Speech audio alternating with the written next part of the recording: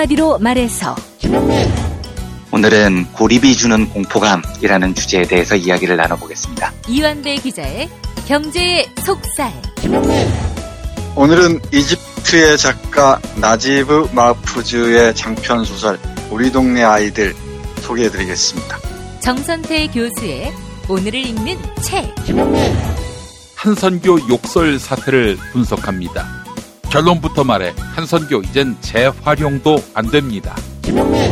김용민 브리핑 잠시 후 시작합니다. 청해하는 영도자 김용민 동지께서는 남조선 최고의 맛칼럼니스트 황교익 선생도 극찬을 아끼지 않은 반건조 전복, 완도에서 직배송하는 완도매생이 협동조합 반건조 전복을 압도적 최저가에 판매하기로 결정하시었다. 껍질을 까거나 손질이 필요 없이 손쉽게 전복 알맹이만 먹을 수 있는 혁명적인 방법. 위생적인 날개 포장으로 팩에 담긴 반건조 전복은 자녀들 영양간식으로도 손색이 없어 김용민 동지는 자식사랑이 남다른 자유한국당 김성태와 나경원에게 적극 추천하시었다. 고급 음식 반건조 전복을 절반 가격에 구입하는 방법은 황교익 선생도 반한 쇼핑몰 김용민.com.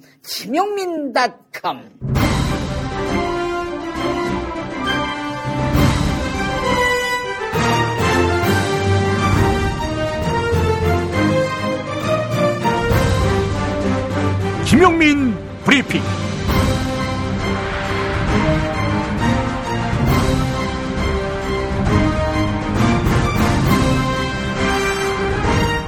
(2019년 5월 9일) 목요일입니다. 대한민국은 쌀이 남아돕니다. 바른미래당 손학규 대표의 말을 인용해 보겠습니다. 우리의 한 해 쌀 공급량, 여기엔 의무적으로 수입해야 하는 쌀까지 포함하는 건데요. 약 470만 톤입니다. 이에 반해서 한 해 쌀 소비량은 약 390만 톤에 불과합니다.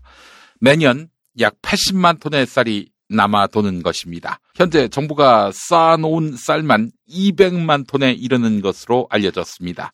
그 보관 비용 매년 6,200억이 소요되는 것으로 추정되고 있고요. 그런데 유엔 식량농업기구와 세계식량계획 등이 북한 현지에 들어가서 식량 실태를 조사한 결과 올해 수요량보다 159만 톤이 부족하다고 합니다. 벙커원 교회의 어른 되시는 교우께 들은 이야기인데 쌀은 최대 3년까지 보관 가능하지만 2년이 지나면 질이 많이 나빠진다고 하네요. 북한 동포에게 쌀을 준다고 그 쌀로 핵무기를 만들겠습니까? 조용히 신속하게 아주 많이 쌀을 줍시다. 비핵화 협상과 연계할 것도 없어요. 동포가 배고픈데 우리만 배부르면 이것만으로도 민족사적 과오입니다. 남아도는 쌀 좋은 데 쓰고 보관 비용 줄이고 그리고 남북 신뢰 회복 도모하고 모두가 행복한 길을 찾을 수 있습니다. 말말말 뉴스. 그래서 정세현 전 통일부 장관은 서두르자고 합니다. 정세현 전 통일부 장관은 대북 식량 지원과 관련해 한미 정상 사이에 견해 차이가 좁아진 점과 관련해 우리 정부가 이때 치고 나가야 한다라면서 북한이 요구하지 않더라도 빨리 하는 것이 좋다 이렇게 말했습니다.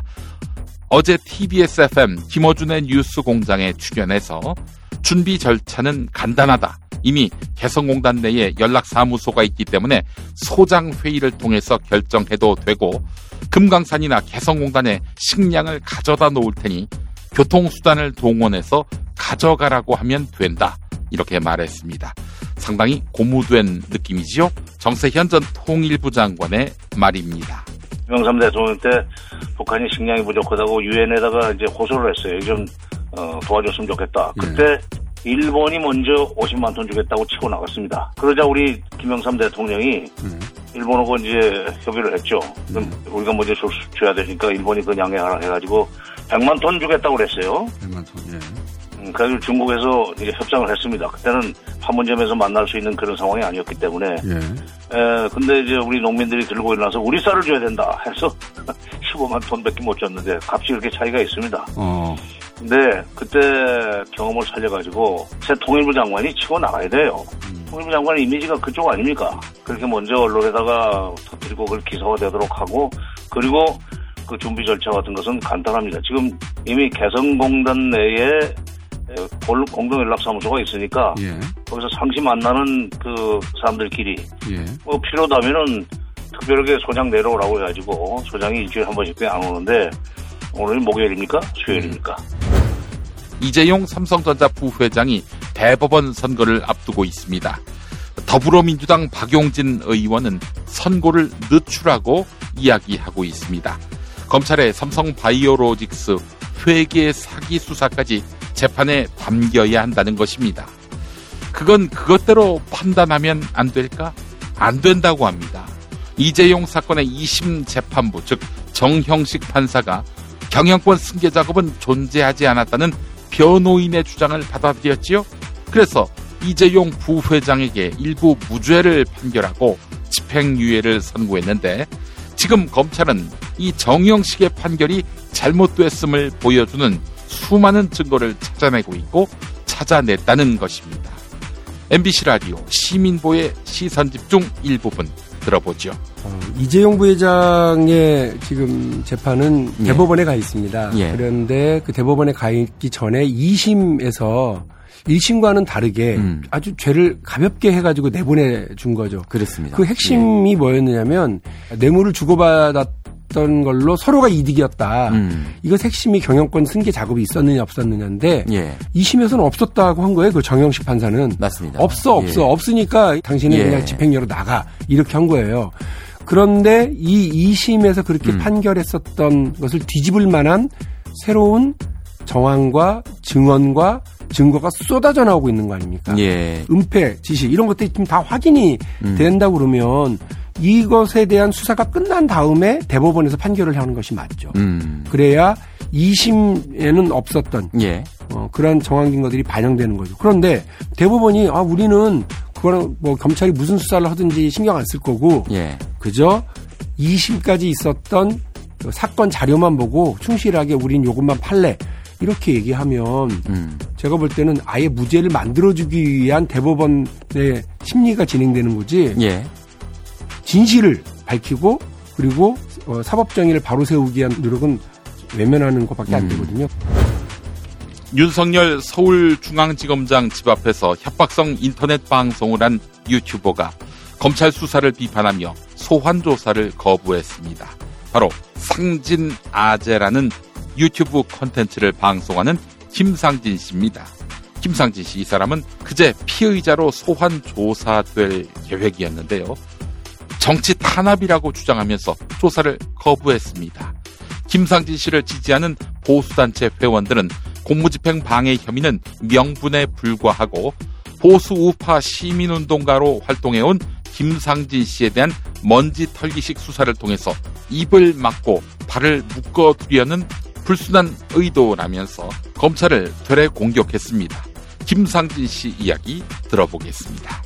실시간 스트리밍을 시청자들과 쌍방향 대화를 하다가 현장이 하도 밋밋해서 현지에서 시청자들과 교감하는 퍼포먼스를 하기 위해서 근처 편의점에서 계란을 구입한 것입니다. 그리고 윤석열 지검장 차량 번호는 제가 미리 알고 있던 것이 아니라 실시간 라이브를 하는 과정에서 시청자가 채팅창에서 댓글로 차량 번호를 올려주어서 그것을 안다고 표현한 것입니다. 그때 당시 사실 그 표현을 할 때 그 차량 번호가 윤석열 지검장 차량 번호가 맞는지 틀린지도 몰랐었습니다. 그 발언으로 인해서 윤석열 지검장이 공포심을 느꼈다면 남자로서 여기서 사과의 말씀을 드립니다. 그러나 이것은 단순한 해프닝 사건에 불과합니다. 이 사건이 왜 이리 커졌는지 이유를 모르겠습니다. 이것은 그동안 김상진이 자유우파 시민단체 활동을 하면서 우파 최고의 공격수로서 정치적 활동을 해왔기 때문에 나쁜 놈으로 만들어 죽이고자 하는 정치 탄압이라고 생각합니다.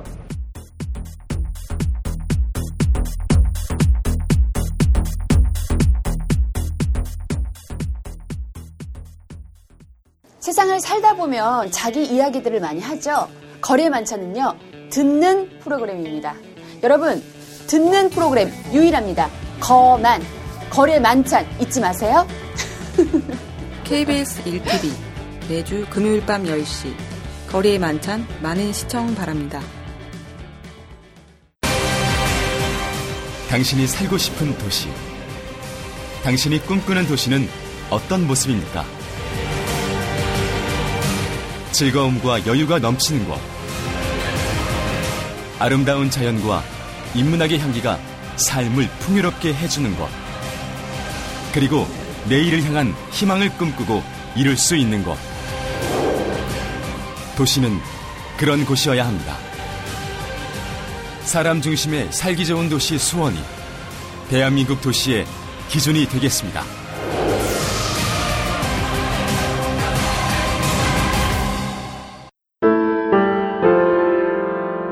사단법인 평화나무 김용민 이사장입니다. 기독교의 가짜뉴스는 심각한 사회적 문제입니다. 비단 카카오톡에서만 활개치지 않습니다. 대형 교회 목사의 설교를 통해서 유수한 기독교 언론을 통해서 성도를 미혹하고 있습니다. 2020년에 총선이 있지요. 개신교의 부당한 정치 개입, 평화나무가 맡겠습니다. 사단법인 평화나무 후원회원으로 함께해주세요. 로고시안.com logosian.com 로고시안.com으로 후원회원에 가입해 주시기 바랍니다.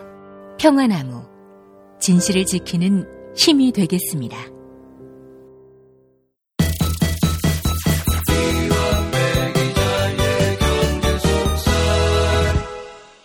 민중의 소리 이완배 기자 함께하겠습니다. 이완배 기자님.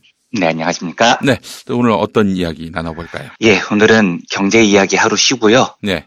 좀 이슈가 되고 있는 심재철 의원과 유시민 작가의 논쟁 이야기를 해보겠습니다. 정말 너무너무 사실 관심이 많은 이슈입니다. 그렇죠. 예, 네. 예, 예.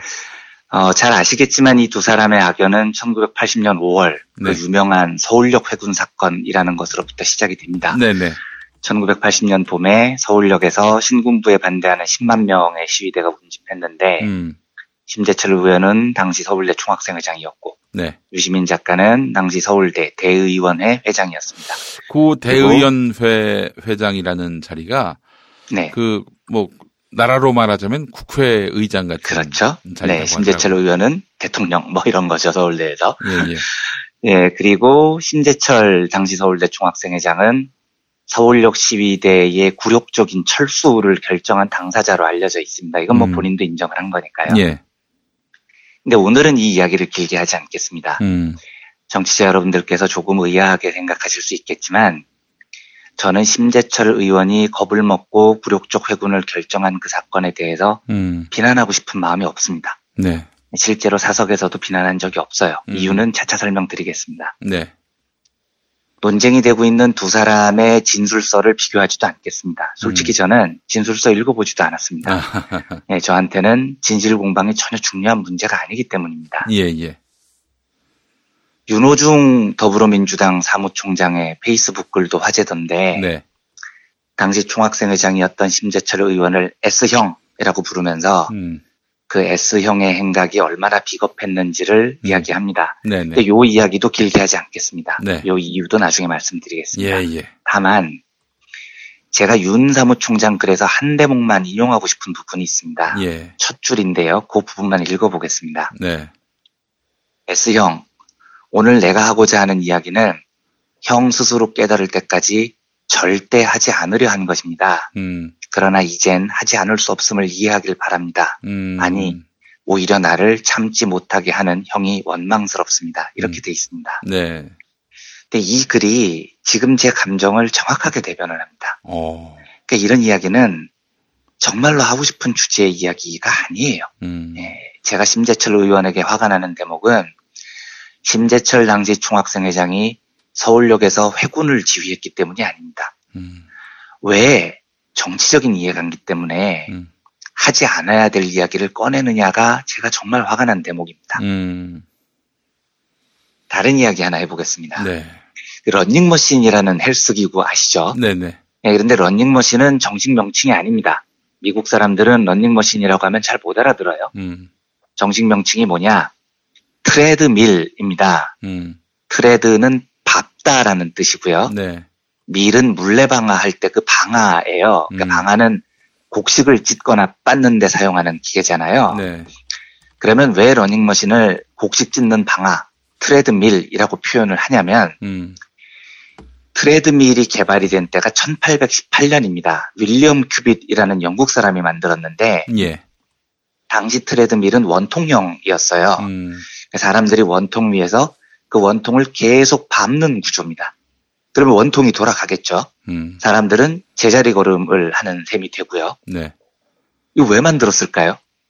그 시절 사람들이 헬스장이라는 개념을 알았을 리가 없잖아요.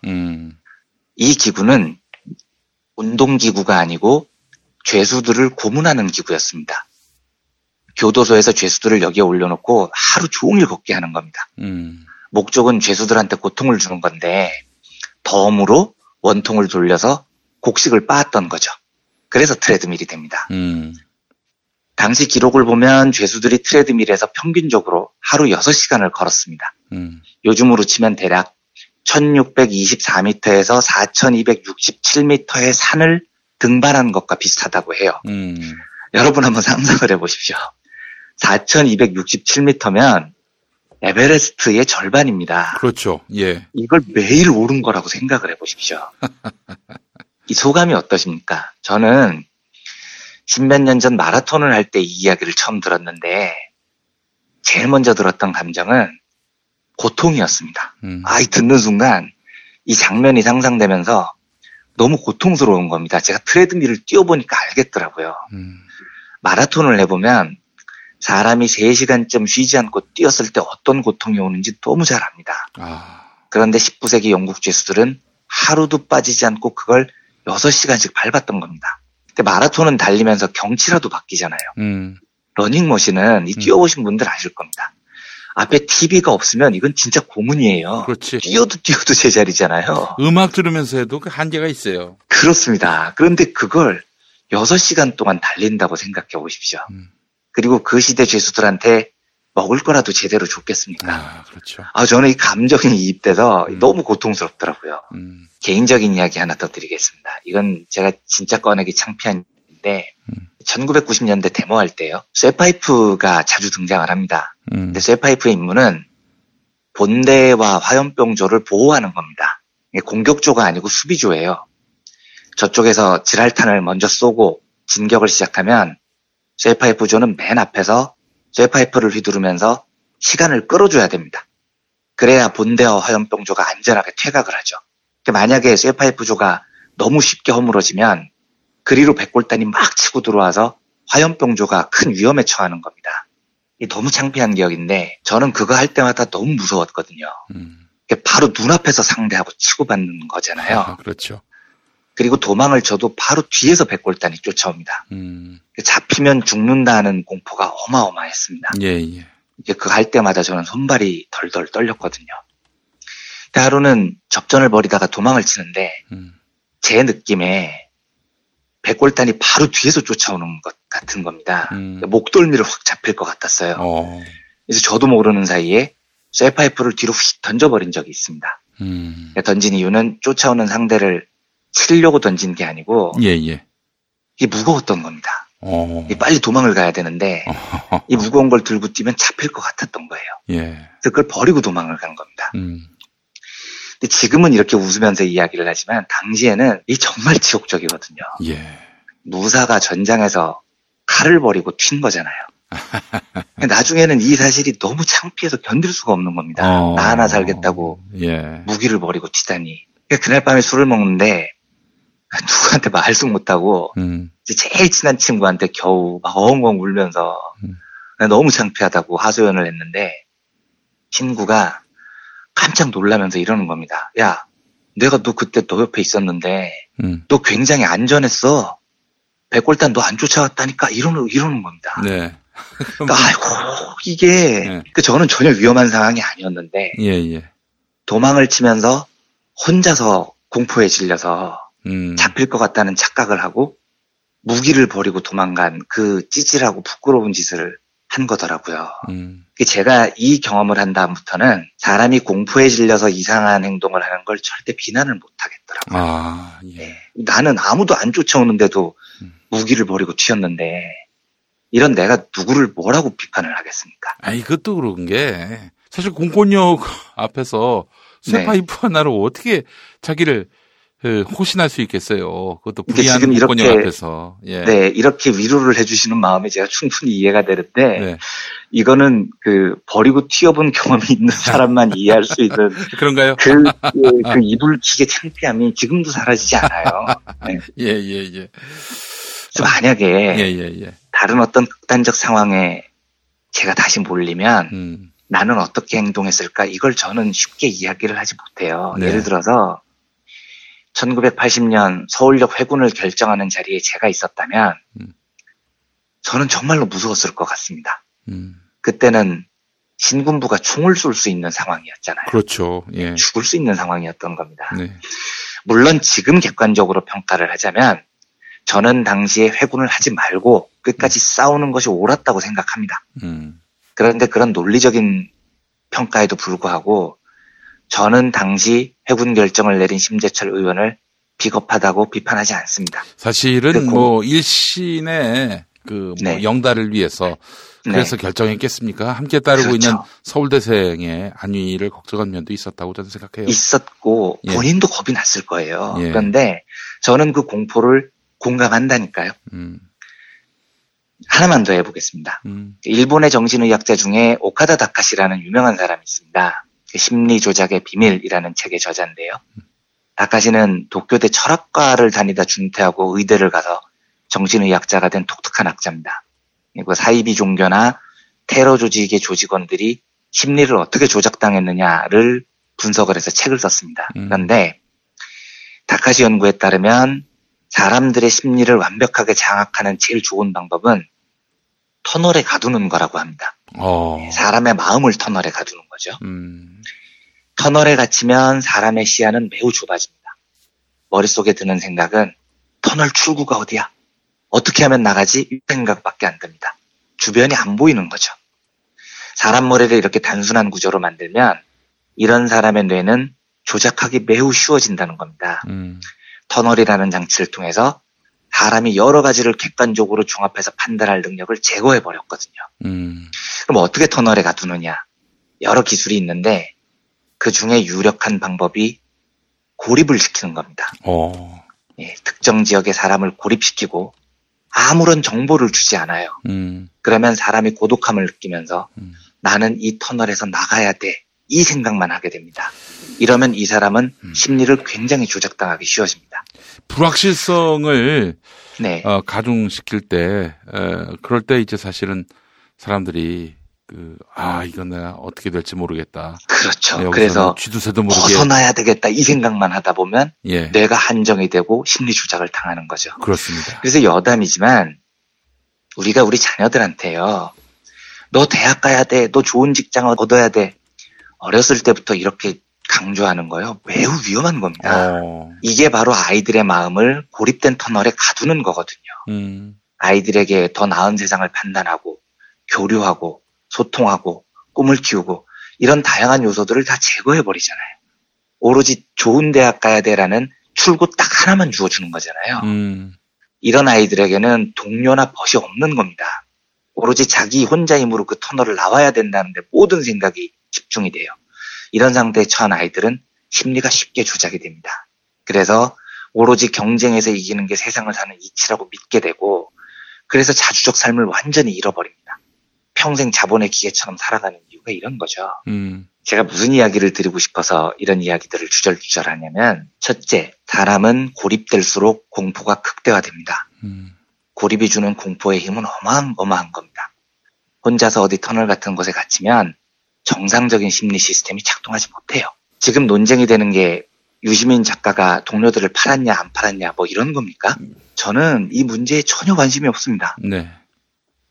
전두환 시대에 운동을 하다가 잡혀갔다고 상상을 해보십시오. 제가 만약에 그 위치에 있었다면 저는 어떻게 했을까요?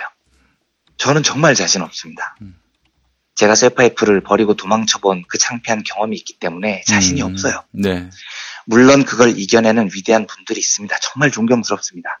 하지만 만에 하나 내 동료가 그걸 이겨내지 못했다 한들 그걸 제가 어떻게 비판을 하겠습니까? 둘째, 제가 심재철 의원한테 진짜 화가 나는 대목이 이겁니다. 윤호중 사무총장이 페북글을 이렇게 열었다고 제가 아까 말씀드렸죠. S형, 오늘 내가 하고자 하는 이야기는 형 스스로 깨달을 때까지 절대 하지 않으려 하는 것입니다. 이렇게 이야기를 합니다. 왜 제가 공감하냐면 윤호중 총장 입장에서 심재철 씨는 지독한 배신자예요. 지금 자유당에서 뭐하고 자빠져 있습니까? 그런데 윤 의원은 적어도 지금까지 1980년 봄의 이야기, 그때 심재철이 보여줬던 여러 비겁한 행동들에 대해서 이야기를 하지 않았습니다. 그리고 할 생각이 없었다는 거잖아요. 형 스스로 깨달을 때까지 안 하려고 했다는 거잖아요. 저는 1980년 경험에 비해서 강도가 100분의 1, 1000분의 1도 안 되는 낮은 수준의 경험을 한 사람일 뿐이지만 이런 종류의 경험을 해보면요. 당시 누가 배신했네, 누가 부럽네 이런 이야기 절대 못합니다. 하고 싶지 않아야 정상인 거예요. 윤호중 총장이 정상인 겁니다. 왜냐? 그때가 얼마나 공포스러웠고 고통스러웠는지 경험을 해본 사람은 알거든요. 제가 트레드밀 이야기를 듣고 몸이 아파올 정도로 떨렸던 건 마라톤을 해봤으니까 그게 얼마나 고통스러운지 알기 때문입니다. 그래서 윤호중 총장은 심재철 씨의 배신이 진짜 싫지만 적어도 당신 1980년에 뭔 짓을 한 거야? 이런 이야기는 지금까지 하지 않았다고요. 그리고 이게 경험을 해본 사람이 가지는 매우 정상적인 공감 능력이라고 저는 믿습니다. 그런데 심재철 씨는 유시민 이사장이 진술서에 썼건 안 썼건 이게 중요한 게 아닙니다. 동료가 잡혀서 진술서를 써야 하는 그 고통스러운 상황을 누구보다도 잘 알 사람이 지금 와서 정치적인 이해관계를 위해서 그때 네가 썼네 마네 이러고 앉아있는 건데 아휴 이런 이야기는요. 정상적인 인간이라면 절대 할 수 없고 해서는 안 되는 이야기라고요. 그렇습니다. 저는 말이죠. 그 심재철 씨가 그때 일을 갖고 유시민 이사장한테 그런 말을 하는 것 자체가 너무 기가 막힌 게요. 그 이후의 삶을 한번 이야기해보자고요. 그러니까요. 심재철 씨 1980년대 전두환 정권 시절에 교사를 했고요. 그리고 MBC 합격하지 않았나요? MBC 기자가 됐어요. 근데 유시민 이사장은 아마 그 무렵에 수배당해가지고 드라마 작가를 했었거든요. 그러니까요. 드라마 작가를 해서 원고 보내고 그리고 계속 숨어 지냈어요. 아니, 그러니까 저는 심재철 씨한테 묻고 싶어요. 전두환 시절에 교사가 되고 사실상 전두환이 장악했던 공영방송 기자가 됐단 말이에요. 불가능한 일입니다. 그게 명단에 뭘 올라가면 의미하는지를 완벽한 전향을 이야기를 하는 거죠. 그러니까 제가 하고 싶은 이야기는 이런 겁니다. 이 전향을 한 행동을 비판하고 이런 문제는 전혀 별개의 문제고 어쨌든 그 시절에 그 경험을 한 사람이 그리고 자기는 주류에 합류를 했고 비주류에서 고통을 받았던 동료에 대해서 그때 네가 이런 이야기를 정상적으로 할 수 있는 심리 상태를 가졌다는 건 이미 상식적인 인간의 공감 능력을 잃어버렸다는 거죠. 그래서 어제 윤호중 사무총장이 제가 진행하는 KBS 1라디오 프로그램에 전화 연결을 해서 무슨 말을 했냐면 이 양반은 그때 이야기만 하면 뭔 트라우마가 막 생기는 모양이다. 그러니까요. 그게 정상인 겁니다. 그 얘기를 하더라고요. 그게 정상인 거예요. 그래서 자신이 했던 그런 행동에 대해서 사실은 그 행동이 그때 고문 억압에 의해서 어쩔 수 없이 한 발언에 대한 트라우마보다는 그 이후에 동지들은 개고생하면서 살면데 개고생하면서 살았는데 자신은 영화로운 일을 걸었던 거 아닙니까? 쭉. 그거에 대한 부채감, 그리고 부끄러움 이런 것들을 잊기 위해서 애써서 그때 내가 했던 행동은 옳았다. 근데 그 반대편에 섰던 너희들은 나쁜 짓을 했다. 이렇게 막 이야기를 만들어내고 싶었던 것 같아요. 그렇게 해서 자신을 합리화하려고 하는 것이 아니라. 그렇죠. 그러니까 그렇게 하면 그거 진짜 나쁜 짓인데 그것도 선이라는 게 있다는 겁니다. 그러니까 적어도 신군부 시절에 경찰에 잡혀갔었던 동료들의 상황을 누구보다도 잘 아는 사람이 너 불었네 이러고 자빠지면 진짜 안 된다는 거예요. 이게 제가 진짜 화가 나는 대목이라는 겁니다. 마지막으로 하나만 덧붙이면 그 다카시 분석에 따르면 이 문제를 해결하는 제일 좋은 방법은 우리의 동료를, 우리의 벗들을 고립된 터널에 가두지 않는 겁니다. 사람은 고립되면 극심한 공포에 질립니다. 하지만 벗이나 동지가 옆에 있으면, 내 손을 잡아줄 사람이 있으면 이겨나갈 수 있어요. 네. 그래서 고문하는 애들의 기초 기술이 사람을 일단 독방에 가두고요. 고립감을 주는 겁니다. 네. 저는 이 논쟁을 보면서 결심을 한 건 누가 진술서를 어떻게 썼네 이게 전혀 관심 없고요. 제일 먼저 들은 생각은 얼마나 무서웠을까? 얼마나 힘들었을까라는 공감이었습니다. 둘째는 다시는 우리의 동료들을 저 고립된 감방에 보내지 않아야 되겠다는 다짐이었습니다. 그렇습니다. 예. 예, 이런 생각을 하는 제가 이상한 겁니까? 아니면 심재철 씨가 이상한 겁니까? 길게 말씀드렸는데 저는 이 사건을 통한 우리의 교훈이 다시는 전두환 같은 놈들이 이 세상에 발을 붙이지 못하게 하고 정의로운 동료들이 고립되는 일을 막아야 한다는 동지에 대한 확인이었으면 하는 소망이 있습니다. 네. 그래서 경제 이야기는 아니지만 이 이야기가 저를 너무 괴롭게 하고 화나게 해서 오늘은 고립감과 공포라는 주제로 이야기를 나눠봤습니다. 예. 알겠습니다. 예전에 그 감옥에서 네. 시국사범들은 이제 독방에 넣는 경우가 많았잖아요. 네. 그게 네. 뭐 다른 수감자들에게 나쁜 영향을 미칠까봐도 있지만 그 아예 네. 고립을 시켜가지고 그렇죠. 네. 극한의 어떤 예. 터널에 가두고 뇌를 탕진시키는 구조인 겁니다. 신영복 선생님 같은 분은 정말 네. 대단한 거죠. 신영복 선생님 같은 분들은요. 예. 네. 알겠습니다. 아이고. 자, 오늘도 함께 해주신 이한배 기자님. 아유, 그때 일을 또 이렇게 얘기해 주시니까. 네. 그런 시대로 다시 돌아가서는 안 되겠다는. 네. 그게 우리의 다짐이어야 한다고 믿습니다. 뜨거운 의지가 생겨납니다. 그렇다면은. 네. 아무개가 짚고 나면 안 되겠네요. 당연히 안 되죠. 이제부터는 뭐 결사적으로 막아야 될 이유가 또 하나 생긴 겁니다. 예, 그렇습니다. 네. 그것은 나 자신을 위해서 또 우리 동지들을 위해서 그렇습니다. 말이죠. 네. 예, 알겠습니다. 이한배 기자님 말씀 잘 들었습니다. 네, 감사합니다. 민중의 소리가 창간 19주년을 맞았습니다. 민주주의 시계를 거꾸로 돌리려는 세력과 맞서 싸운 지난 19년. 앞으로도 여러분의 곁에서 민주주의를 지키기 위해 노력하겠습니다. 민중의 소리 후원전화 1661-0451 1661-0451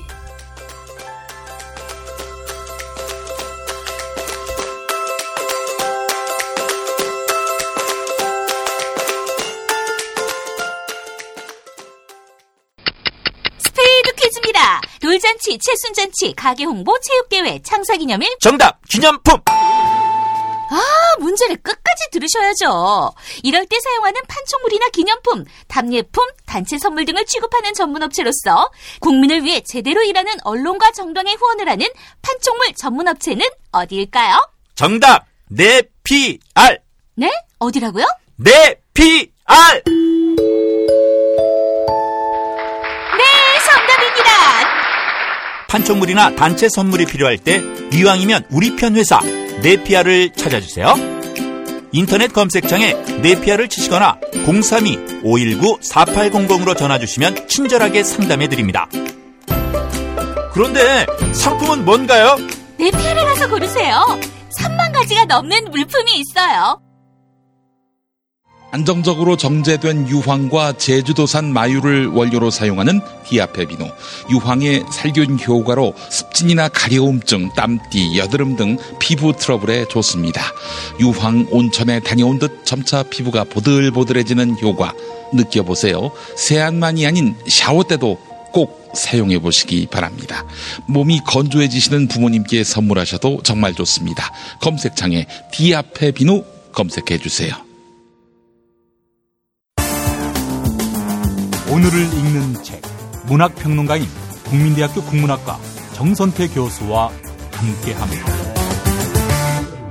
국민대학교 한국어문학부 국어국문전공 정선태 교수님 함께하겠습니다. 교수님. 네, 안녕하세요. 예, 교수님.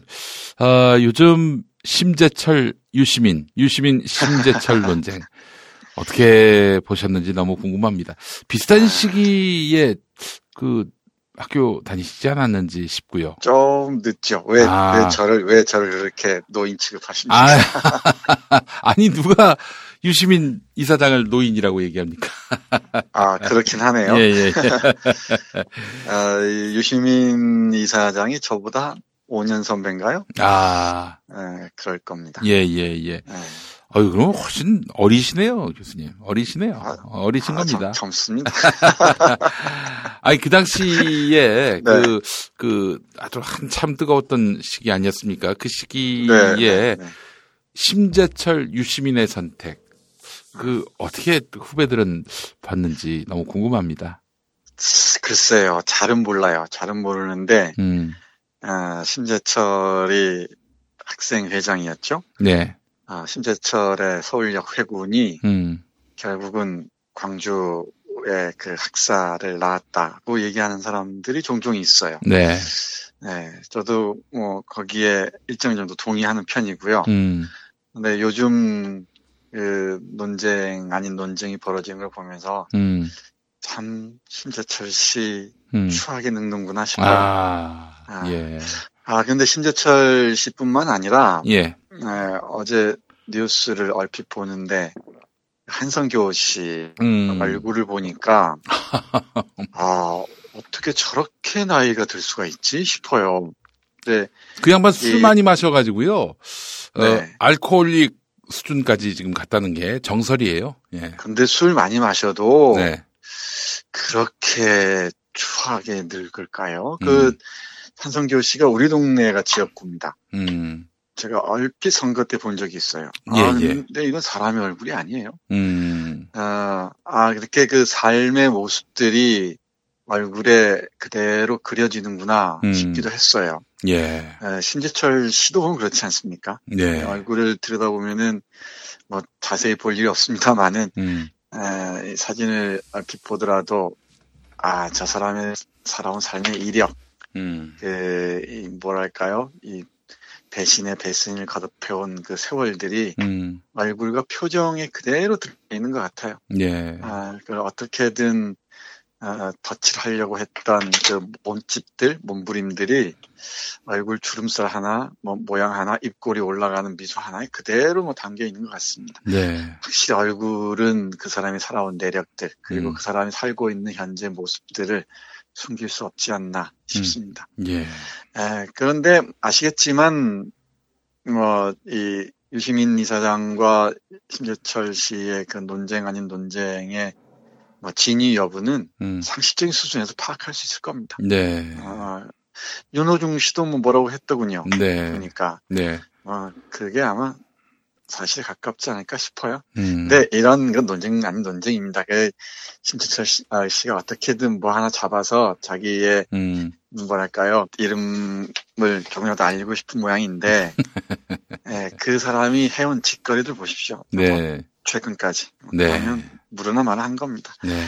이건 노이즈 마케팅을 하는지 뭘 하는지 모르겠습니다만은 네. 그 인간이 할 짓 아니에요. 예. 네. 인간이 할 짓이 아니다. 이걸로 딱 정리하겠습니다. 네. 예.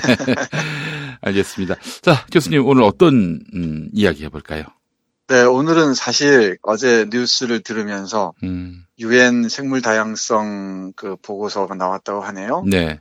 하면서 그 보고서에 따르면 이 30년 후면은 우리 지구가 생태계가 준 선물을 누릴 자격이 없어질 것이다. 정말 급속도로 멸종하는 동물들이 늘어나면서 지구의 위기가 본격적으로 닥칠 것이다. 라는 보고서가 있었어요. 그래서 그 보고서에 어울리는 작품을 머릿속에 새겨놓고 예. 이제 그 책 제목이 어슐러 르긴의 세상을 가리키는 마른 숲인데요. 그 책 SF 소설을 소개해야겠다 싶었는데 예. 제가 요새 금단 현상 때문에 잠을 제대로 못 잡니다. 해서 예. 새벽에 잠이 깼어요. 한 네. 3시 반쯤. 예. 깨고 보니까 또 우리 EPL 축구를 한다네요. 바르샤하고 리버풀하고 하는 축구를 재밌게 봤습니다. 네. 그리고 깜빡 졸았어요, 또. 예. 졸고 나서 그 책을 찾아보니까 그 책이 눈에 안 띄어요, 지금. 그래서 그 책은 발견하는 즉시 소개해드리도록 하고, 네네. 제가 지난주에 우리 동네에서 우리 동네 주민들하고 함께 읽은 책 중에 하나, 네. 예, 나지브 마프즈, 이집트의 대작가죠. 대작가의 우리 동네 아이들, 라는 장편 소설을 오늘과 내일 두 번에 걸쳐서 소개해드리겠습니다. 아, 우리 동네 아이들. 네. 예, 이집트. 아이들.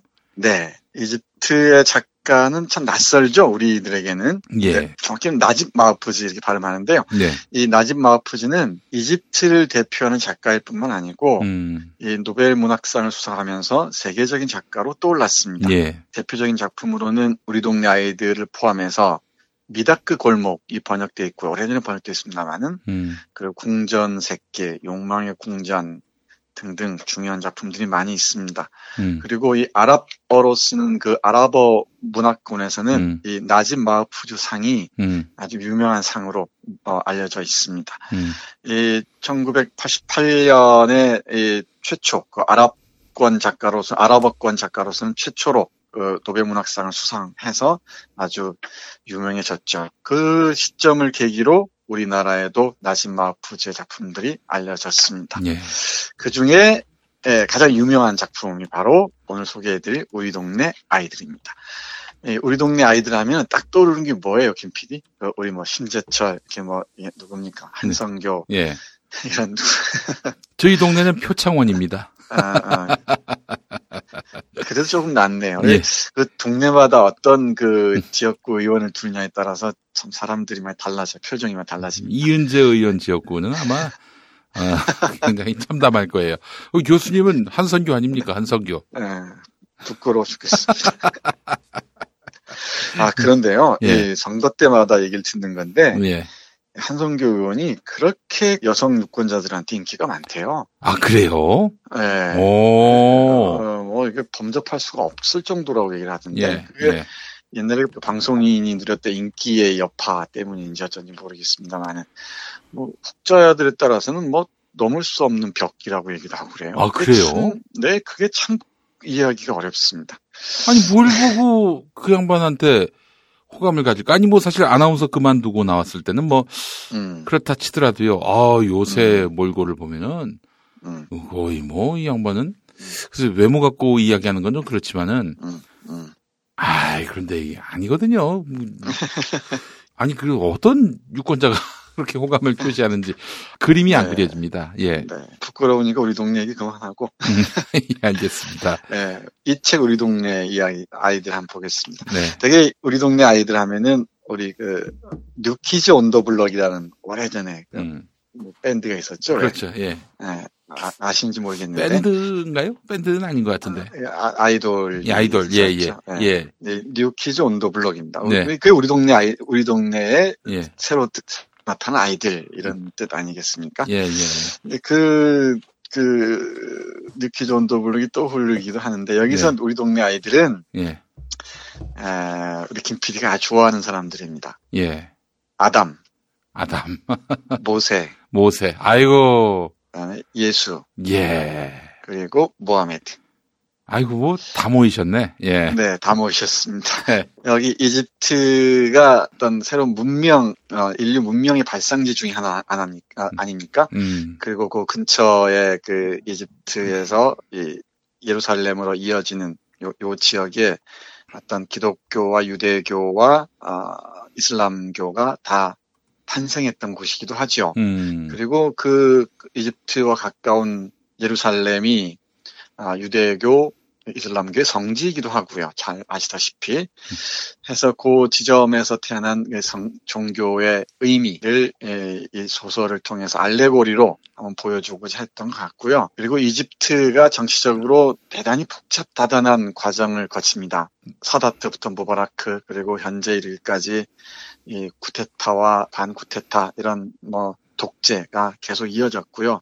정치적으로 혼란이 계속돼 왔어요. 그리고 1952년 그 왕정을 업고 공화제 혁명이 시작되는데 이 혁명 이후에 찾아온 또 반동이 있지 않았겠습니까? 예. 그리고 이 혁명 세력들의 타락. 이걸 보면서 나집 마흐푸즈가 이 소설을 썼다고 해요. 1959년에 이러면서 이 종교에 대한 비판, 이렇게 종교를 두고 싸우는 그 세력들에 대한 비판과 그리고 정치적 혁명 세력에 대한 우회적 비판을 아우르기 위해서 이 작품을 썼다고 하는데 그 역사적 맥락과 종교의 그 의미, 종교의 탄생 과정들을 상식적인 수준에서 이해하고 있으면은 이 소설을 참 재밌게 읽을 수 있습니다. 알레고리라고 했으니까 좀 우회적으로 얘기를 했겠죠. 예. 여기 보면은 아담은 아드함이란 이름으로 등장하고요. 네. 이 모세는 자발이라는 이름으로 등장합니다. 그리고 예수는 리파라는 이름으로 등장을 해요. 그리고 모하메드는 까심이라는 이름으로 등장합니다. 그리고 그 각각의 종교가 내세우는 이 슬로건이랄까요? 핵심 메시지가 무엇인지도 이 사람들을 통해서 하나씩 볼 수가 있습니다. 이 배경은 물론 이집트 카이로 어떤 동네인데 그 동네 이름을 자발라이라고 하고요. 네. 이 자발라이를 지배하는 하느님이 자발라이이기도 합니다. 그리고 에덴 동산을 의미하는 게 대저택.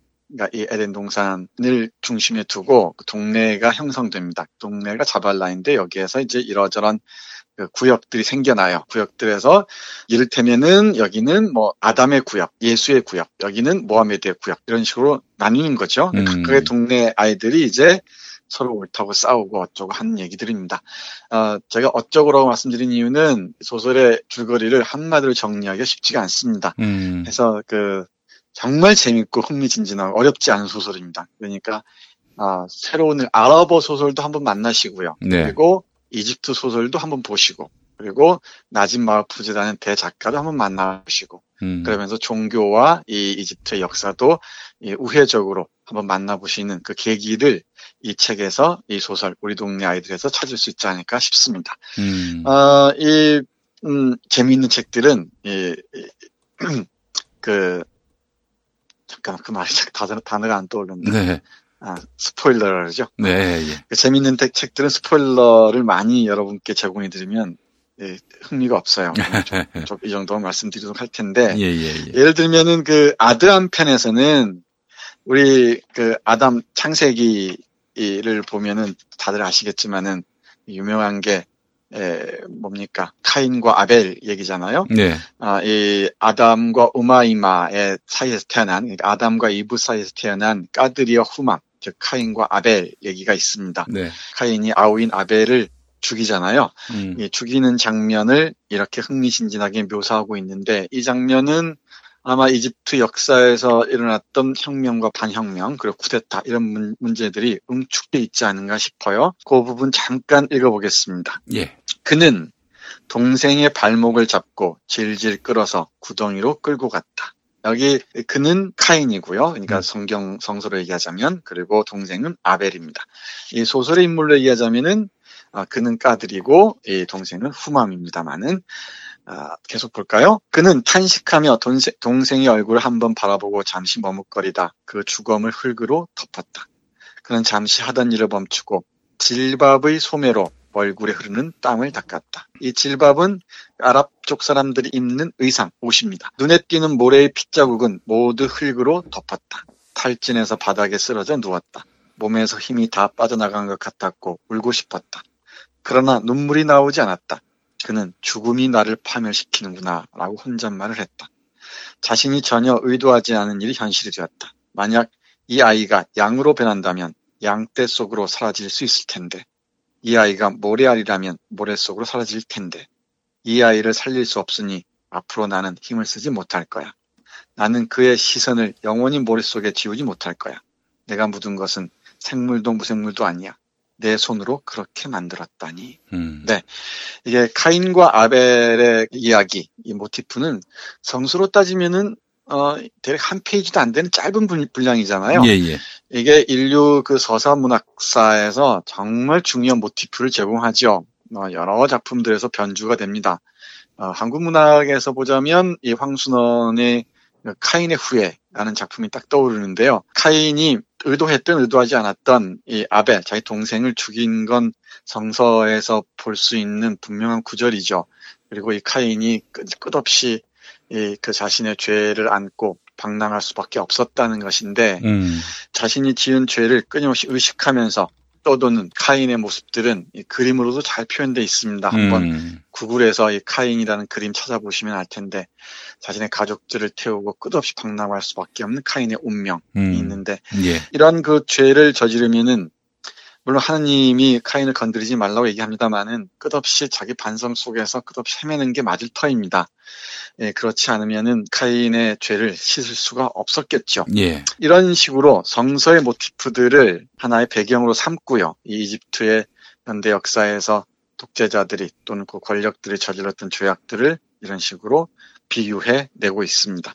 우리가 이집트 역사를 상세하게 아는 사람들이 많지 않으니까 좀 낯설 수도 있습니다만은 요즘에 위키피디아나 이런 정보를 통해서 어렵지 않게 접할 수 있으니까 조금만 이집트 역사를 익히시면 이런 구절들이 흥미진진하게 볼 수 있을 것 같습니다. 예. 네, 우리 모세 얘기 잠깐 들어보겠습니다. 이 모세는 이 소설에서는 자발이라는 이름으로 등장하는데요. 우리 모세 이야기도 구약에서 잘 알 수 있습니다. 특히 구약의 엑소더스 탈출기. 네네. 맞나요? 탈출기라고 하나요? 탈출기라는 표현은 천주교 쪽에서 쓰고, 네. 개신교 쪽에서는 뭐 출애굽기로 그동안. 네, 출애굽기. 예. 맞습니다. 출애굽기. 예. 지금 모세 얘기 잘 아실 겁니다. 예. 모세가 버려지죠. 이 파라오의 그 명령에 따라서. 그리고 여기 어떤 여인이 데려다 키우지 않습니까? 예. 그리고 아주 높은 지위까지 오르죠. 성경마다 좀 다릅니다만 총리 자리까지 오르죠. 여기서 이 소설에서는 관제인, 그러니까 재산을 관리하는 사람의 아들로 큽니다. 그러니까 모자람 없이 크는데, 근데 자기 민족, 그러니까 이스라엘 민족이 고통받고 있다는 얘기를 듣고서 갈등하는 부분이 나오는데, 그 부분 대단히 흥미롭습니다. 잠깐 볼까요? 정말로 끔찍한 박해다. 그들의 재산은 강탈당했다. 그 박해자가 누구던가. 그가 바로 자신에게 은혜를 베풀어준 그 사람이다. 그 사람의 아내가 진창에서 그를 구원해 저택의 수준에 맞게 그를 이끌어 주었다. 동네의 모든 일이 공갈과 협박에 의해 처리됐기 때문에 동네 지도자들이 그들의 집에 감금된 것은 놀라운 일도 아니었다. 우리 동네는 단 하루도 바람잘 날이 없었다. 동네는 아드람과 우마이마가 대저택에서 쫓겨난 이후 이것을 숙명으로 걸머지게 되었다. 자발라이, 여기 자발라이가 하느님입니다. 예. 그것을 모르세요? 당신의 침묵이 길어지면 길어질수록 불의가 점점 더 지독해지는 것 같습니다. 언제까지 침묵하실 겁니까? 자발라이. 남자들은 집에 갇힌 죄수고 여자들은 집 밖을 나서면 조롱당하는 대상입니다. 그리고 저도 묵묵히 멸시를 당하죠. 동네 사람들이 웃는 게 정말 이상해요. 그들은 어떻게 웃을까요? 그들은 승자가 누구든 강자가 누구든 그에게 환호를 보내고 몽둥이 앞에 납작 엎드려요. 그들은 마음속 깊이 감추어둔 두려움을 보이지 않기 위해 그렇게 하는 겁니다. 우리 동네에서는 밥 먹듯 멸시를 당해요. 언제 몽둥이로 머리를 맞을지 아무도 모르거든요. 이렇게 갈등하는 모세의 모습이 그려지고 있네요. 그러니까 자신을 키워준 이집트 사람들이죠. 그러니까 이집트의 그 고위 신분에 있는 그 집에서 나와서 이제 이스라엘 민족으로 돌아가기 위한 그 과정 중에 하나입니다. 이 모세의 갈등 중에서 딱 우리의 눈길을 사로잡는 구절이 있죠. 자발라이, 그러니까 하느님, 주님, 그것을 모르십니까? 당신의 침묵이 길어지면 길어질수록 불의가 점점 더 지독해지는 것 같습니다. 언제까지 침묵하실 겁니까? 남자들은 집에 갇힌 죄수고 여자들은 집 밖에 나서면 조롱당한 대상입니다. 요 구절입니다. 예.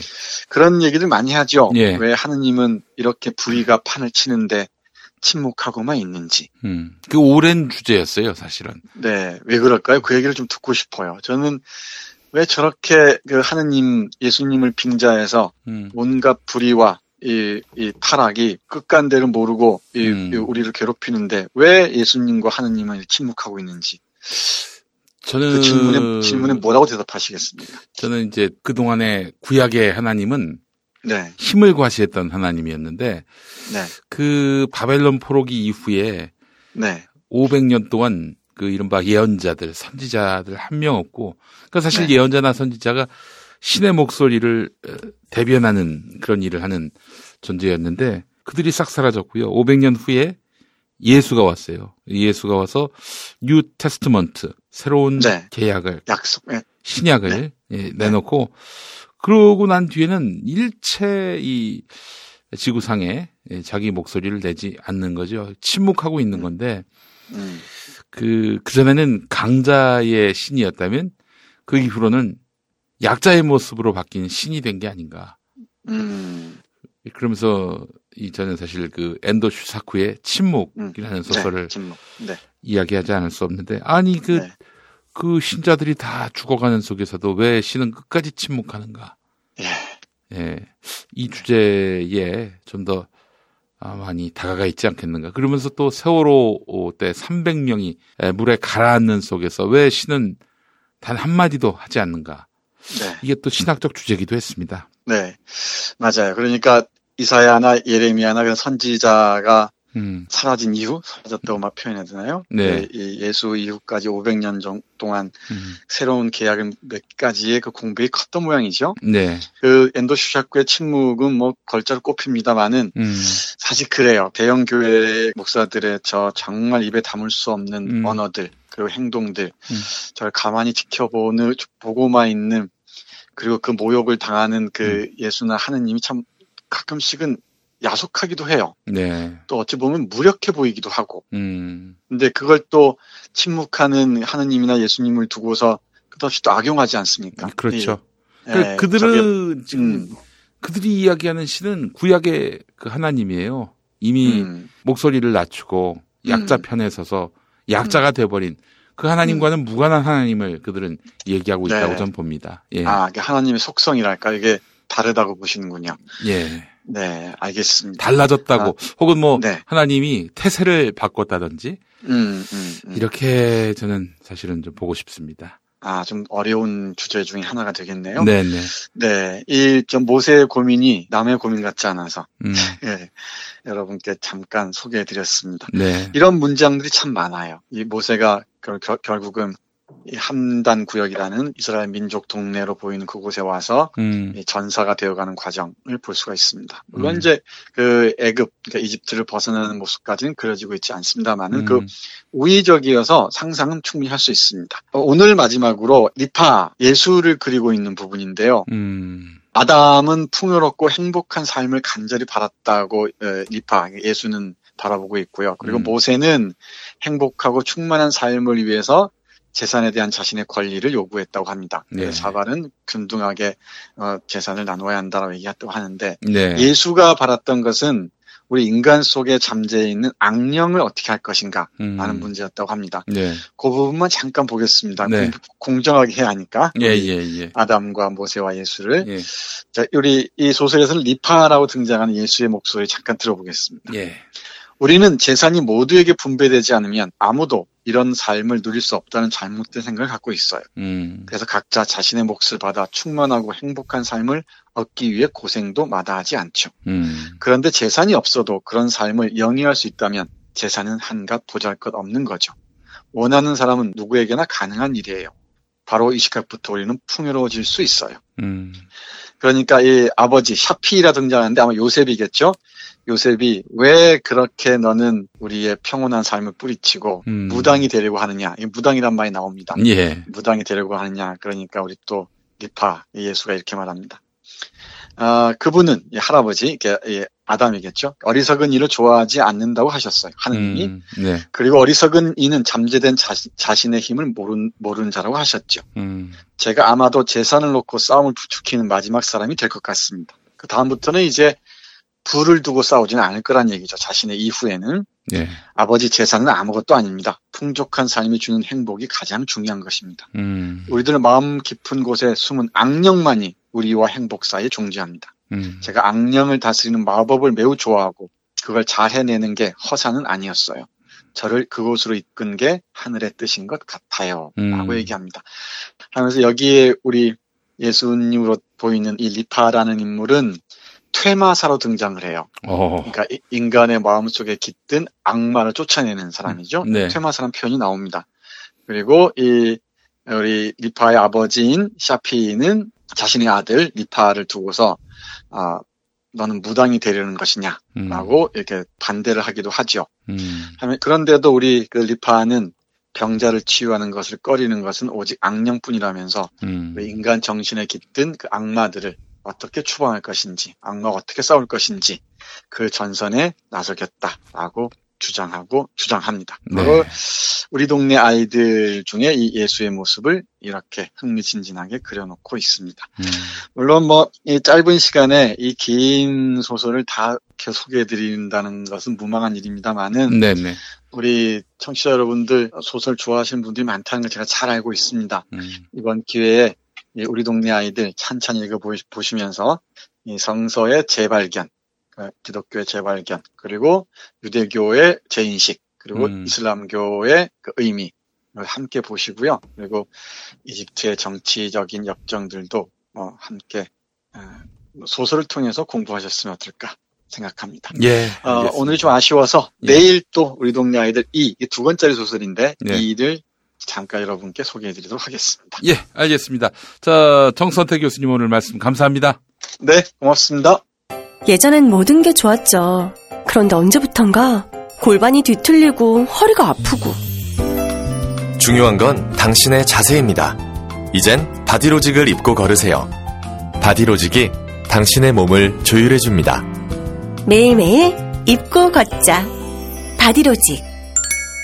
망설이지 마세요. 바디로직의 효과를 못 느끼셨다면 100% 환불해드립니다. 자세한 환불 조건은 홈페이지를 참조하세요. 지난 10년간 매달 20만 원씩 꼬박꼬박 보험 넣은 김호구 씨. 40줄에 처음 병원 신세를 졌는데 과연 그 보장 금액은? 올랑 100만 원이요. 왜 이렇게 실망스러운 겁니까? 제가 뭘 잘못한 겁니까? 보험 손해보지 마세요. 최고의 전문가들이 본인에게 가장 적합한 보험으로 맞춤형 리모델링 해드립니다.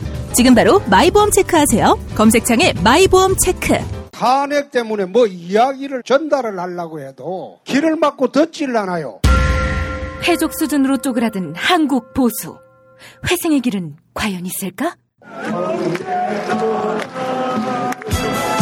변화된 정치 환경, 갈 길 잃은 보수에게 새로운 희망을 제시한다. 애국 보수의 화려한 부활과 집권을 위한 본격 가이드. 김용민의 신간, 보수를 지켜라. 진중권도 투표하는 보수 정당. 광주에서도 일당이 될 수 있는 보수 정당. 젊은이들의 입당이 줄을 잇는 보수 정당. 언제까지 민주당 정의당을 부러워만 할 것인가? 부러우면 진다니까? 자유한국당 당원 김용민이 쓴 보수를 지켜라. 이김에서 나왔습니다. 서울 홍대 앞 작은 모임 공간 알고 계시나요? 스튜디오 벙커 원. 100석 규모의 콘서트홀, 갤러리, 방송 스튜디오, 그리고 카페까지. 스튜디오 벙커원에서 아름다운 꿈이 익어갑니다. 북콘서트, 파티, 세미나, 작은 음악회, 전시회, 유튜브 팟캐스트 녹화, 녹음까지.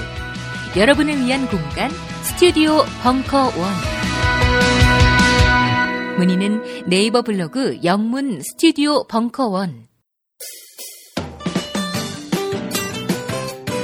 김용민닷컴 퀴즈.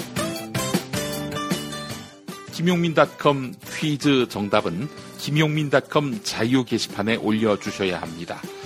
먼저 선물 소개입니다. 건강한 달콤함 커브 카라멜 한 박스. 네, 100% 햇견과와 곡물만을 사용한 건강한 카라멜입니다. 바닐라, 땅콩, 피스타치오 등 총 7종으로 구성된 상품인데요. 커브 카라멜 기억해 주십시오. 맛있는 다이어트 비타샵 그린 스무디 한 박스. 네, 다이어트 성공을 위해서는 맛있는 대용식이 필요합니다. 비타샵 그린 스무디는 맛과 영양, 다이어트 효과를 모두 챙길 수 있는 상품입니다. 그린 스무디 기억해 주세요. 데우기만 하면 끝. 진저원 수제 편의식 3종 세트. 닭갈비, 간장 제육, 고추장 제육.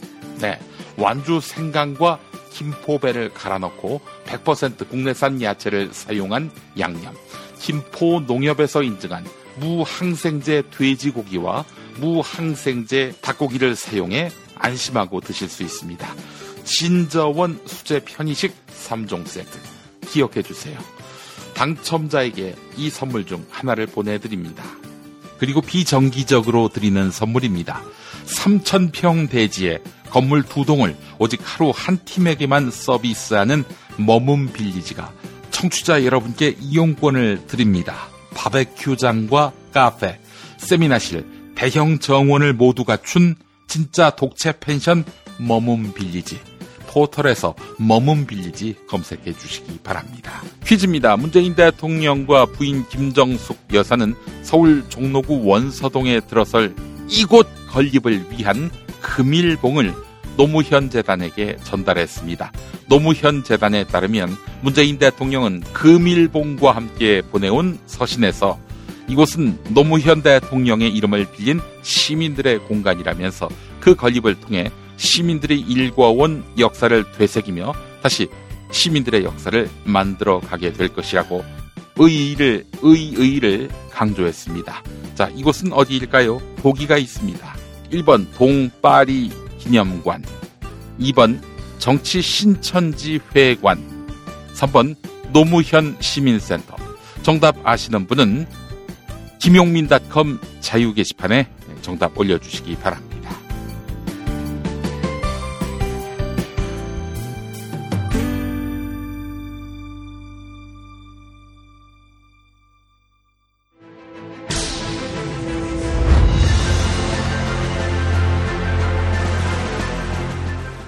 정치부심 시작하겠습니다. 반갑습니다. 반갑습니다. 예.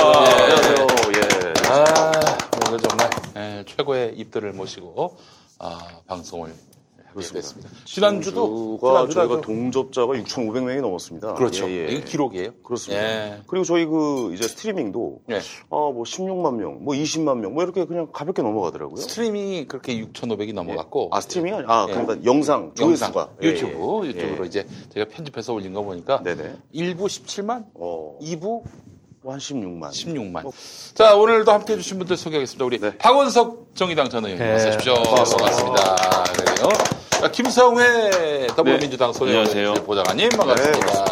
자, 그리고 김수민의 뉴스 밑장 진행자인 김수민 평론가 어서 오세요. 반갑습니다. 팟캐스트 시작했어요.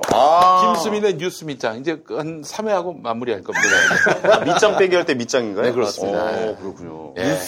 알겠습니다. 자, 저희 들어가기 전에 전 소개 안 합니까? 죄송합니다. 소개는 안 해요.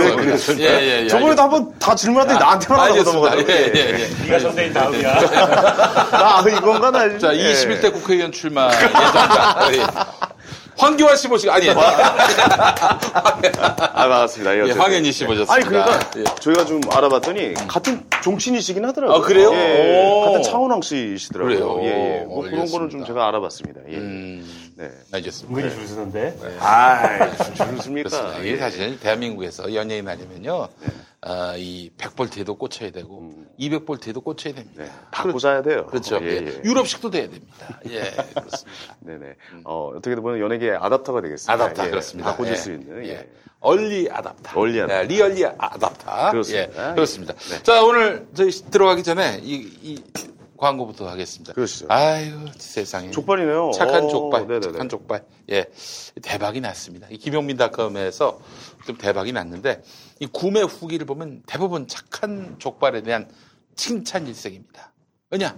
저희가 드루킹하고 이제 MOU를 체결했어요. 예, 그래서 좋네요. 당분간은 이렇게 칭찬 댓글만 올리기로. 어쩐지 상품평이 아주 매크로 느낌이 나더라고요. 그렇습니다. 일초에 한 5개. 좋아요. 그게 올라옵니다.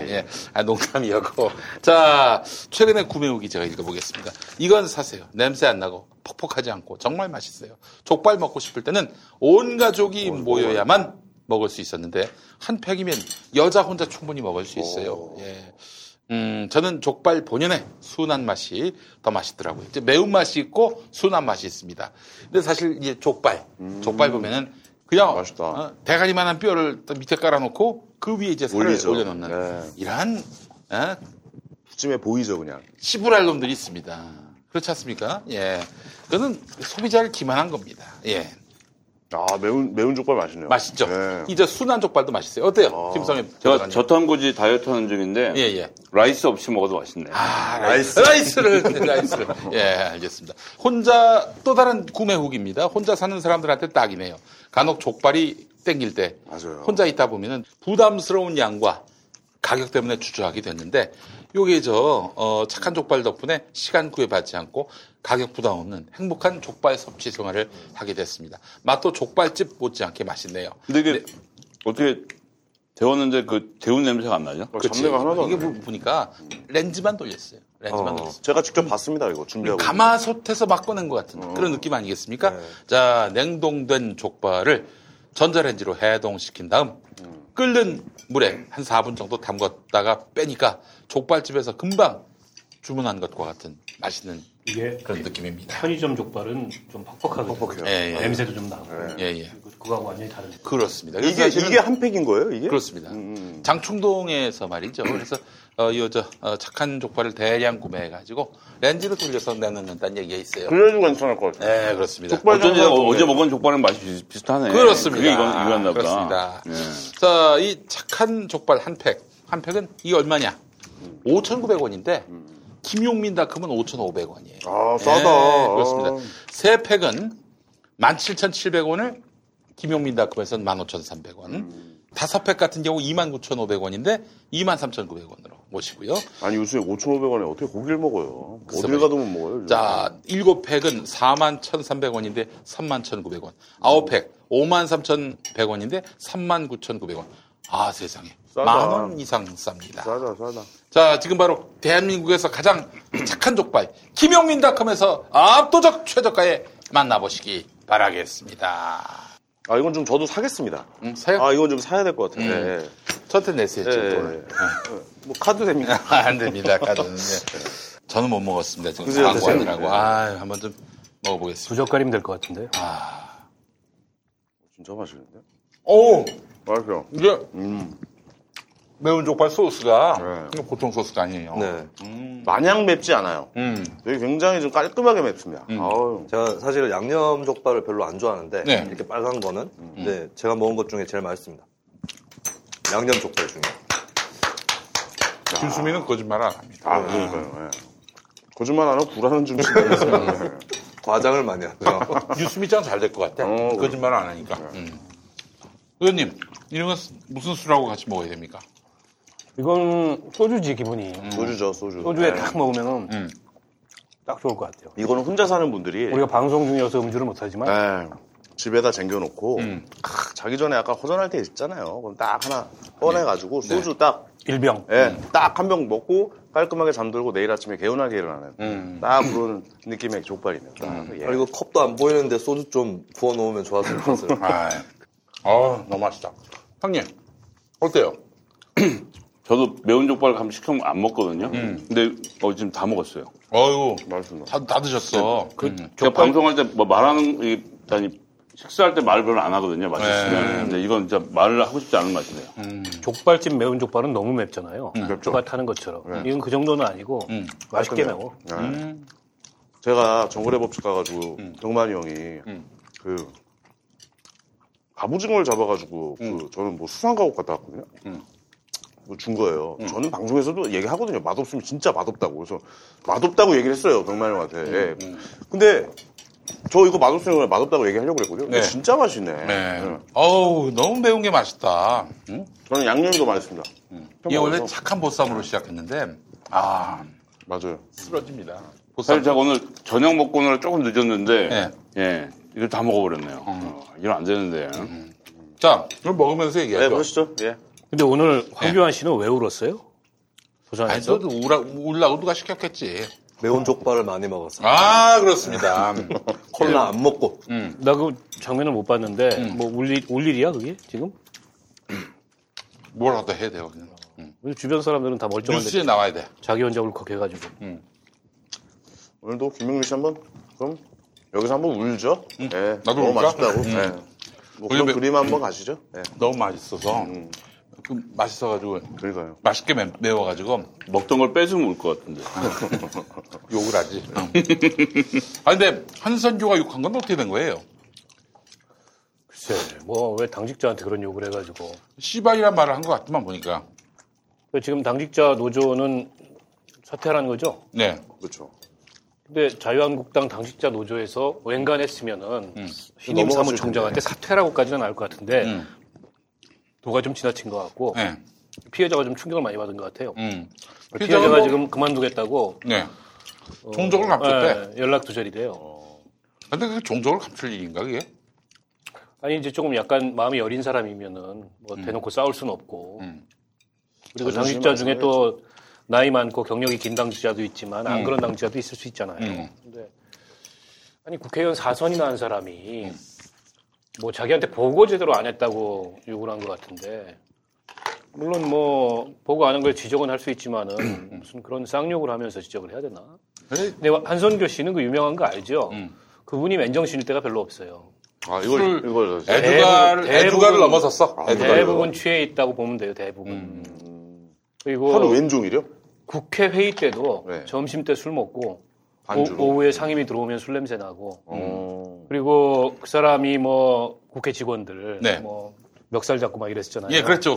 그때도 취해 있었어요. 아, 그래요. 국회 내 소문은 깨 있는 시간이 별로 없다. 그러니까 이거는 좀 그 애주가가 아니고 알코올릭 단계라고 봐야죠. 알코올릭. 예.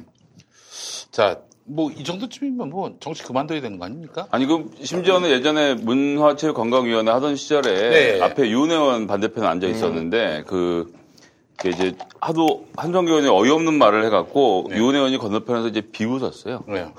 이게 약간 이렇게 웃는 거 있잖아요. 웃었더니 왜 웃어요? 내가 그렇게 좋아?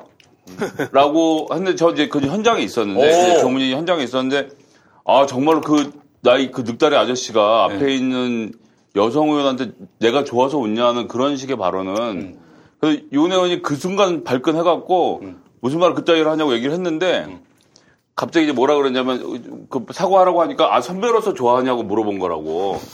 아 그 무슨 말 같지도 않지. 제가 의원님 말씀 들으니까 아 그때도 혹시 약주를 하신 게 아닐까 그랬을 가능성이 있어요. 예. 거의 뭐 매일 먹고 종일 먹는다고 보면 되는 거지. 나 이제 평소 얼굴 봐봐요. 옛날에 아나운서 할 때 그 외모가 아니야. 정은하 씨랑 좋은 SBS 아침에 그때하고 얼굴이 너무 다르죠. 피부만 다른 게 아니라 얼굴의 어떤 형 자체가 많이 다릅니다. 아니 근데 이게 저는 궁금한 게 아나운서 출신들이 사실 잘생겼잖아요. 되게 깔끔하고. 근데 정동영 의원님도 그러시고 한성규 의원님도 그러시고. 정동영 의원은 기자 출신이에요. 아, 기자 출신. 아, 앵커 출신이라고 그럼 정정하겠습니다. 약간 좀 정치하면 얼굴이 좀 바뀌더라고요. 그게 왜 그런지는 모르겠어요. 아, 이게 방송 나올 땐 다 이렇게 화장도 하고 분장도 하고 그러니까 정치인 관리를 하지.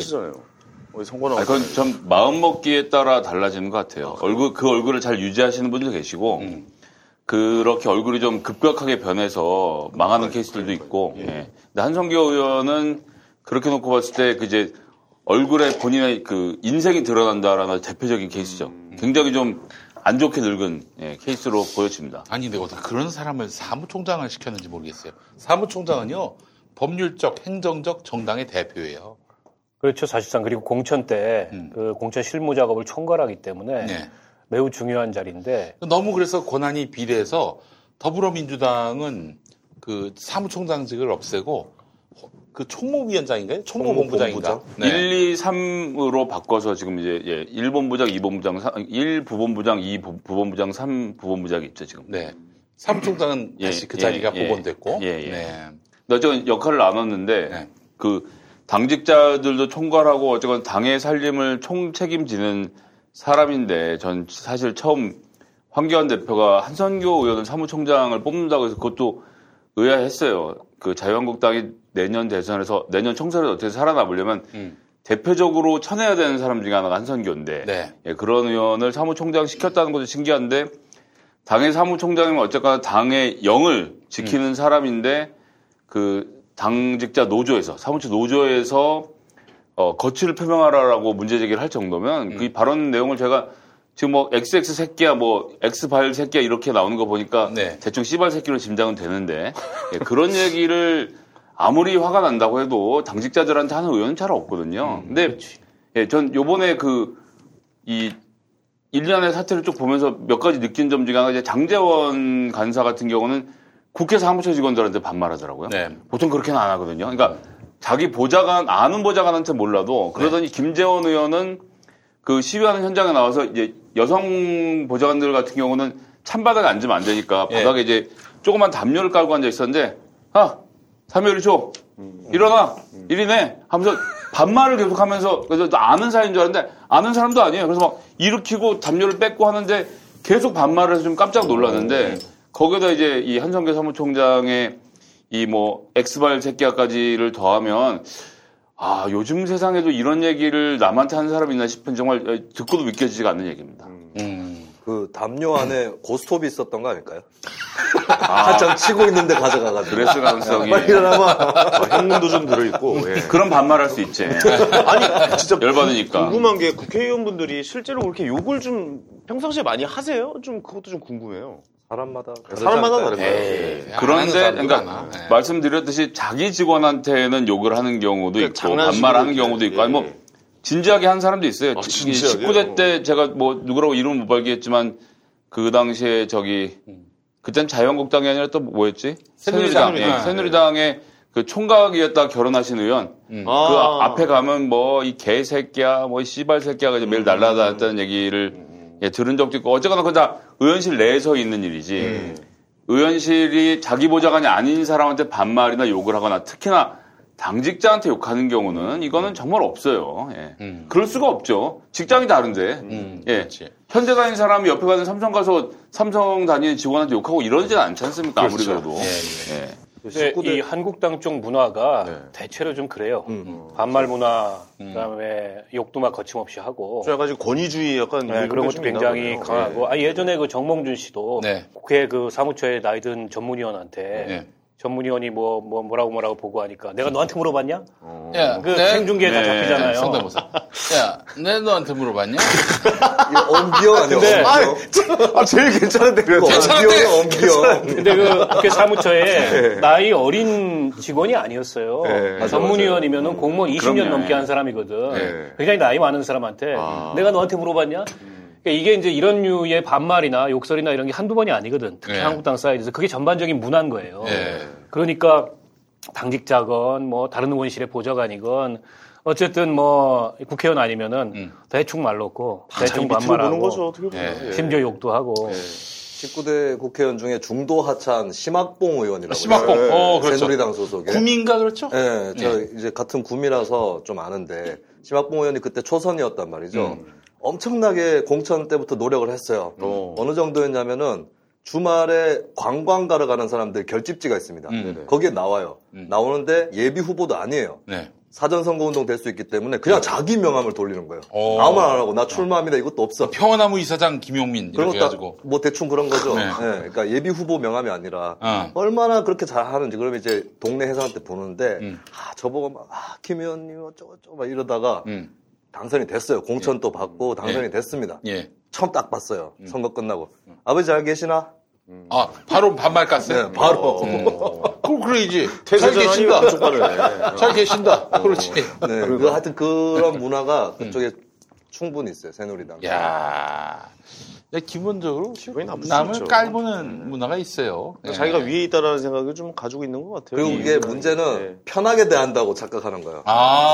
그거를. 서로 편하다고 생각하는 거도 있어요. 아니, 난 가장 기분 나쁜 거 중에 그런 게 있어요. 밑에 이제 동생인데, 뭐 이렇게 편하게 전에 친해지잖아요. 그러면 이 새끼들이 말을 섞어요. 식사하셨나? 이게 반말이야, 존댓말이 뭐야, 이게. 밥은 드셨고, 이게 반말인지 존댓말인지 구별이 안 갈 때가 있더라고요.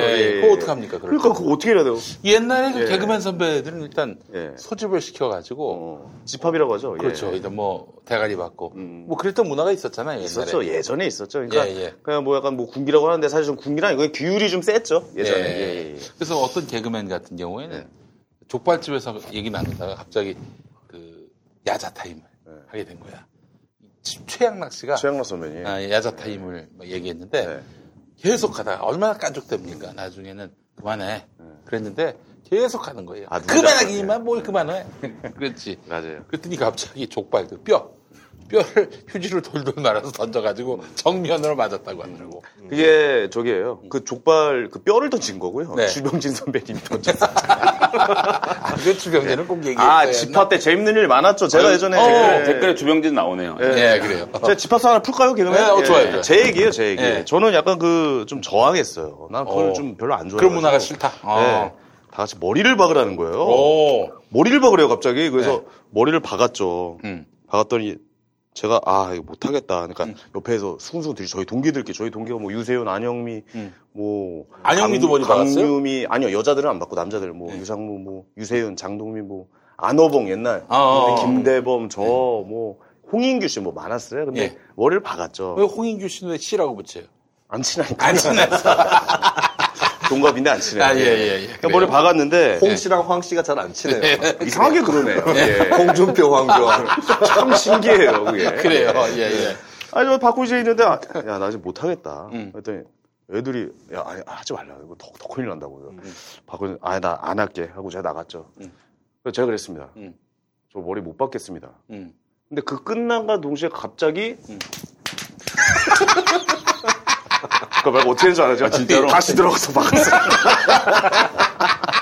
매를 벌어. 아니, 근데 그 말로만 들었지. 실제로. 와, 이게 오니까, 야, 이런 문화가 있구나. 그래서, 근데 되게 오래전, 뭐 15년도 더 된 얘기예요. 신입 때. 초반에서 신입 때? 완전 신입 때 이제 규율을 잡기 위해서 그렇게 했는데 또 그랬어요. 제가 가가지고, 그때 유상무가 얘 때문에 집합에 한번 걸렸단 말이에요. 유상무. 상무가 와가지고, 안 왔어요, 집합. 얘 때문에 걸렸는데. 본인은 안 왔어. 본인이 안 왔어. 그래서 그 선배가 그러더라고요. 야, 좀 유상무가 안 왔으니까. 유상무 대신 맞을 사람 나오라고. 근데 농담이 아니라 저만 빼고 다 손을 든 거예요. 저만 빼고 손을 다 든 거예요. 그래서 그 선배가 뭐라고 했냐면, 야, 황현이 나와. 그래서 제가, 근데 난 솔직히 그랬거든. 나는 정말 걔 대신 맡기가 싫었어요. 뭐 약간 이런 에피소드가 좀 있었습니다. 집합은. 저는 근데 그 문화가 너무 싫어가지고. 우리도 바로 개그맨 썰 푸니까 바로 3,000명이 넘어가네. 그렇습니다.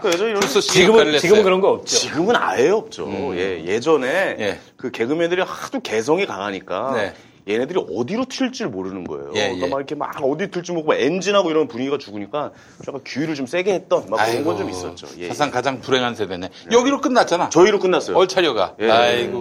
저희 앞 기수 중에 누가 한 명이 사고를 쳐가지고. 그래, 맞아. 그거 있었어. 기사도 나고. 기사가 나가지고. 개그맨 못했죠, 그래서. 마지막에 아까 전에 시 하셨던 그분 아닌가요? 아닙니다. 그분 아니에요. 아니었나? 너무 심하게 폭행을 해서. 그게 약간 좀 안타까운 일이 있었죠. 혹시 황현희 씨 세대에서 끝난 이유가 후배한테 맞기 시작하면서 그럴 수 있어요. 후배가 달려들면서 후배에 다 형들이 들어왔어. 또 내가 일찍 돼가지고 다 형들이라 뭐 그런 얘기도 있고. 어쨌든 뭐 썰 좀 풀었습니다. 이거.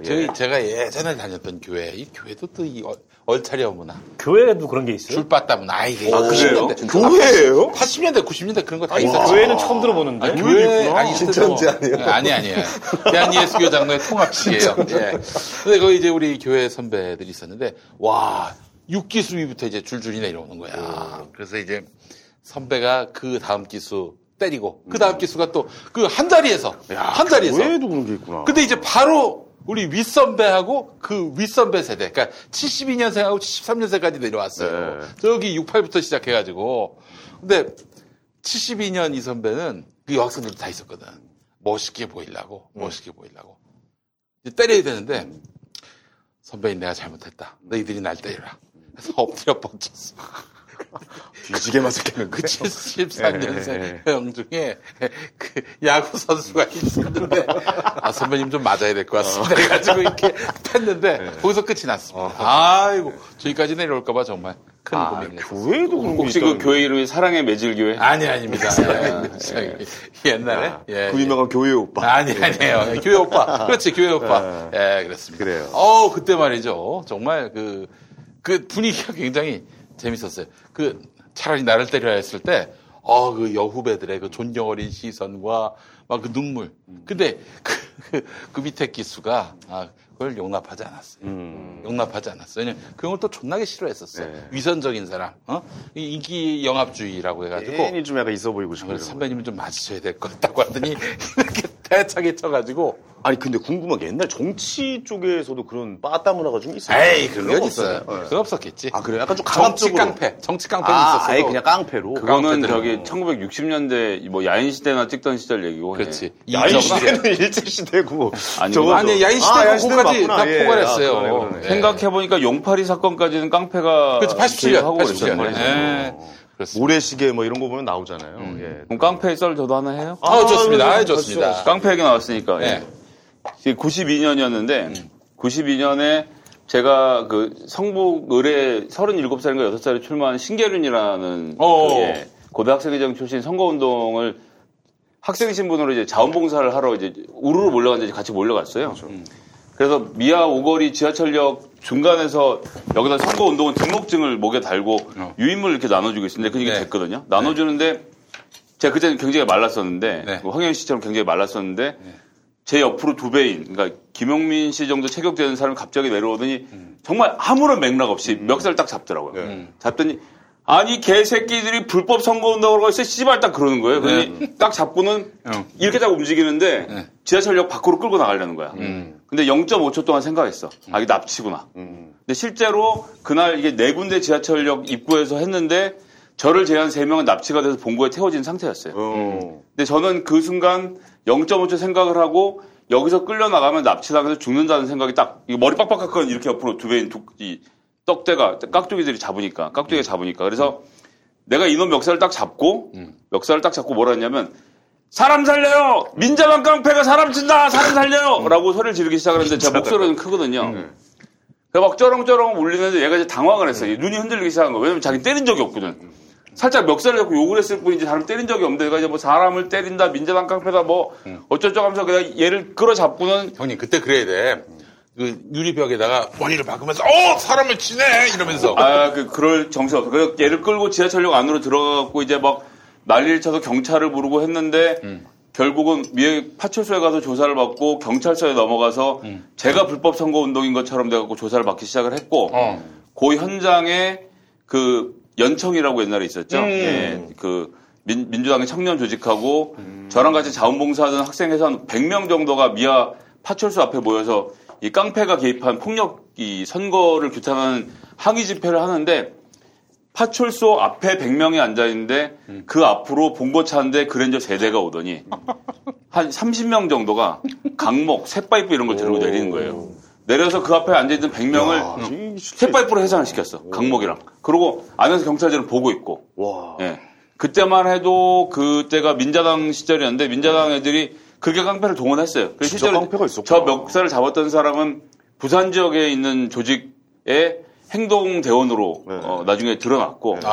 뭐 니가 가라 하와이 급한가? 그렇게까지는 잘 모르겠고. 근데 그게 92년인데 그때도 선거운동할 때 그렇게 깡패들이 서울까지 올라갔고 휘젓고 다녔고 파출소 앞에서도 강목 들고 100명이나 되는 사람들을 때리고 다녔는데도 그 어떤 공권력도 잡거나 제지할 생각이 없었고 그래서 제가 이제 요즘 이렇게 가끔 그런 생각해요. 이 꼰대 같은 생각인데 야 세상 진짜 좋아졌다. 요즘 선거운동 하는데 다 학생들이 하고 어머님들 나와서 하시고 이러는데 누가 뭐 서로 때리고 이런 일은 없잖아요. 예, 그럴 정도로 좋아졌는데 그때만 해도 정말 생각해보니 92년에도 깡패들이 개입을 해서 그때로 돌아가고 있었네요. 그때 뜨거웠어요. 재밌었어. 지금보다 박지가 넘쳤지. 돌아가고 싶어 하시는 것 같아요. 원래 꼰대들이 그렇게 되는 거 아닙니까? 내가 젊었을 땐 그러니까. 10대1로 붙어서. 젊은 애들한테 그러잖아요. 니네도 운동해! 약간 이런 느낌이잖아요. 한국이 그렇게 됐네요. 어쨌든 그런 느낌이 있었군요, 예전에. 그런 건 없나요? 뭐, 국회의원이 보좌관들 다 엎드리라고 하고, 구 달려간다고. 이런 얘기가 좀 듣고 싶은데 안 나오네. 제가 연봉이 좀 세서 그렇게 받고 잘 안 있어요. 딴 데로 옮기지. 자, 문무일 검찰총장이 갑자기 검경 수사권 조정 반대를 하고 나섰습니다. 이거 어떻게 봐야 됩니까? 우리 박원석 의원님은 바로 그 국회 선진화법 위반 국회의원 수사 안 할 것이다. 이렇게 바로 이렇게 또 정리를 하시더라고. 그럴 가능성이 있죠. 검찰이 어쨌든 자기 손에 칼이 쥐어졌으니까 그거 가지고 이래저래 짱구를 굴리고 뭐 딜 아닌 딜을 하고 나올 가능성이 높고 근데 이제 이 사람이 임기가 다 됐잖아요. 7월이에요. 7월. 그러니까 임기 말에 자기 조직에 면 세우고 나가겠다. 이건 거고 한마디로 얘기해서. 면 세워서 도대체 뭘 어떻게 해? 나중에 전관 변호사 돼가지고 그렇죠. 검찰한테 잘 검찰이라는 조직은 총장 출신이어도 이게 이른바 이제 조직의 논리나 조직의 대의를 배신하면 시체말로 바로 담그는 이런 데가 검찰 조직이기 그렇죠. 때문에 네. 무섭네요. 자기 조직에 면세우겠다는 게 첫 번째인 것 같고 한상대 검찰총장은 검찰 조직하고 대판 싸우고 나간 거 아닙니까? 그 사람이 그래서 그 비리비리 하잖아요. 그 뒤로 변호사 영업이 잘 안 돼요. 그리고 이제 뭐 그런 거죠. 지금 임기 안 남았으니 이 사람 아쉬울 게 없어요. 뭐 지금 뭐 자기 목 내놓고 목 치라 그래서 목 치면 영웅되는 거지. 뭐 그런 것도 있고. 근데 어쨌든 검찰이 이게 대한민국 검찰의 최대의 문제인데 자기들은 하늘에서 떨어진 조직인 줄 알아요. 근데 검찰은 정부조직법상 정부외청입니다. 검찰총장은 정부외청장에 불과해요. 근데 정부외청장이 국회에서 입법 논의 중인 이 법안에 대해서 뭐 민주주의의 원리에 입에된다. 이런 식의 얘기는 참 한마디로 주제넘는 얘기인 정치적 거고. 발언이죠. 정치적 발언이에요. 그러니까 충분히 그 정부 내의 조율 과정이 있었어요. 그리고 그 조율 과정에서 검찰의 의견 표명을 충분히 할 수 있었어요. 그리고 아마 했었을 겁니다. 예. 그리고 이제 이게 국회로 법안이 넘어왔으면 어쨌든 그 입법 논의 과정에서 검찰이 또 의견 표명을 할 시간이 있습니다. 왜냐하면 당사자들 그 이해관계자들 의견 조회를 하기 때문에. 근데 해외 출장까지 가가지고 성명서를 내서 저런 식으로 들이받는 것은 사실은 뭐 매우 의도된 도발이고 의도됐다. 일종의 이제 검찰 조직의 학명을 부추기는 그런 부적절한 행위죠. 그러니까 오늘 보니까 약간 톤을 누그러뜨렸더라고요. 그러니까 청와대에서 조국 민정수석이 경청하겠다. 달래고 있죠. 예. 그리고 이제 입법 논의 과정에서 검찰의 의견이 있으면은 그 의견을 수용할 것처럼 얘기하니까 뭐 국회에서 관심을 가져줘서 고맙다 이렇게 톤을 약간 누그러뜨렸는데 근데 결국 이제 검찰의 저런 태도는 하나도 안 변할 겁니다. 그러니까 급기야 문무일 씨가 국민 기본권 얘기까지 나왔는데 검찰권 남용으로 검찰이 수사권, 뭐 수사 종결권, 뭐 수사 종결권, 수사 지휘권, 기소권까지 다 들고서 검찰권 남용으로 국민 기본권이 침해될 때는 뭐 했냐는 거예요. 그렇지. 검찰 내에서 그런 소리 한마디도 안 나왔거든요. 근데 이제 와가지고 뭐 국민 기본권 운운하면서 저렇게 이제 조직적으로 저항하겠다는 것은 이번에는 그냥 넘어가면 안 될 것 같아요. 이번에 그냥 넘어가면 안 되고 확실하게 어쨌든 검경 수사권 조정을 통해서 아니 세계에서 이런 무소불위의 권한을 가진 검찰 조직이 없어요. 전 세계 어느 나라도. 이거 분산시키고 이거 꺾어놓지 못하면 여전히 대한민국은 검찰공화국 된다. 그 문무일 씨가 왜 이거를 반대하는지 뭐 근본적인 뭐 본심이 있을 거 아닙니까? 본심은 뭐라고 보세요? 문무일을 이어서가 반대하는 게 아니고 검찰 조직이 저래요. 왜 검찰 조직은 그걸 안 놓겠다는 거지? 자기들의 힘을 놓지 않겠다는 그러니까 이제 그 경찰의 수사 종결권 이건 반드시 우리가 쥐어야 된다. 그러니까 그 김 PD님 알아듣기 쉽게 얘기하자면 아버님 목사님 하시잖아요. 목사님이 설교하는데 장로들이 설교 주제 정하고 그다음에 설교 안 나오면 내용 우리가 좀 보자. 검토해서 우리가 삭제하는 건 빼고 좀 설교하시죠. 목사님 얘기하는 것을 목사들이 받아들이는 마음하고 똑같은 거예요. 검찰이 지금까지 누리던 것은 첨부 인권설에 준하는 수준으로 이건 다 우리 건데 여기서 요만큼이라도 떼가면 다 싫은 거예요. 그게 뭐든 내용이든 뭐 상관없이 다 싫은 거고 개혁을 해도 우리가 하겠다라고 하는 건데 그래서 사실은 처음에 그러니까 노무현 정부 때도 그랬고 문재인 정부 초기에도 검찰한테 기회를 준 거 아닙니까? 근데 기회를 노무현 정부 때 기회를 줬던 것을 노무현 대통령을 우습게 보면서 검찰이 대들은 거고 그렇죠. 이번엔 그거보다 제어하는 수준을 했지만 결국 지난 2년 동안 아무것도 개혁하지 않고 버티고 있다가 이제 와서 이런 얘기 하는 건 예를 들면 미세먼지 관련돼서 정부가 대책을 내놨는데 기상청장이 어디 하와이에 저기 기상청 회의가 갖고 거기서 성명서 발표하는 거예요. 기상청장이 어떻게 그런 짓을 해? 못 하거든요. 근데 검찰청장은 자기가 권한 있다고 생각하니까 그렇게 하는 건데 그런 거는 안 줬죠. 지금 전 박원석 의원님 의견은 전적으로 동의하는데 정부는 공무원은 자기들이 정해진 통로를 통해서 발언하면 되고요. 받아들이고 안 받아들이고는 행정부가 정하는 일입니다. 행정부의 수반인 대통령과 청와대와 그 법무부 장관이 정하면 수용된 범위까지만 하면 돼요. 그리고 지금 이런 무소비리의 권력을 지금 내놓는 것이 굉장히 불안해하는 건데 뭐 어쩔 수 없죠 뭐. 그런 의미에서 조국 민정수석이 검찰의 입장을 경청하겠다라는 것은 어쨌거나 권력기관인 검찰과 경찰의 사이를 긴장을 유지하겠다라는 저는 의도로 보여지고요.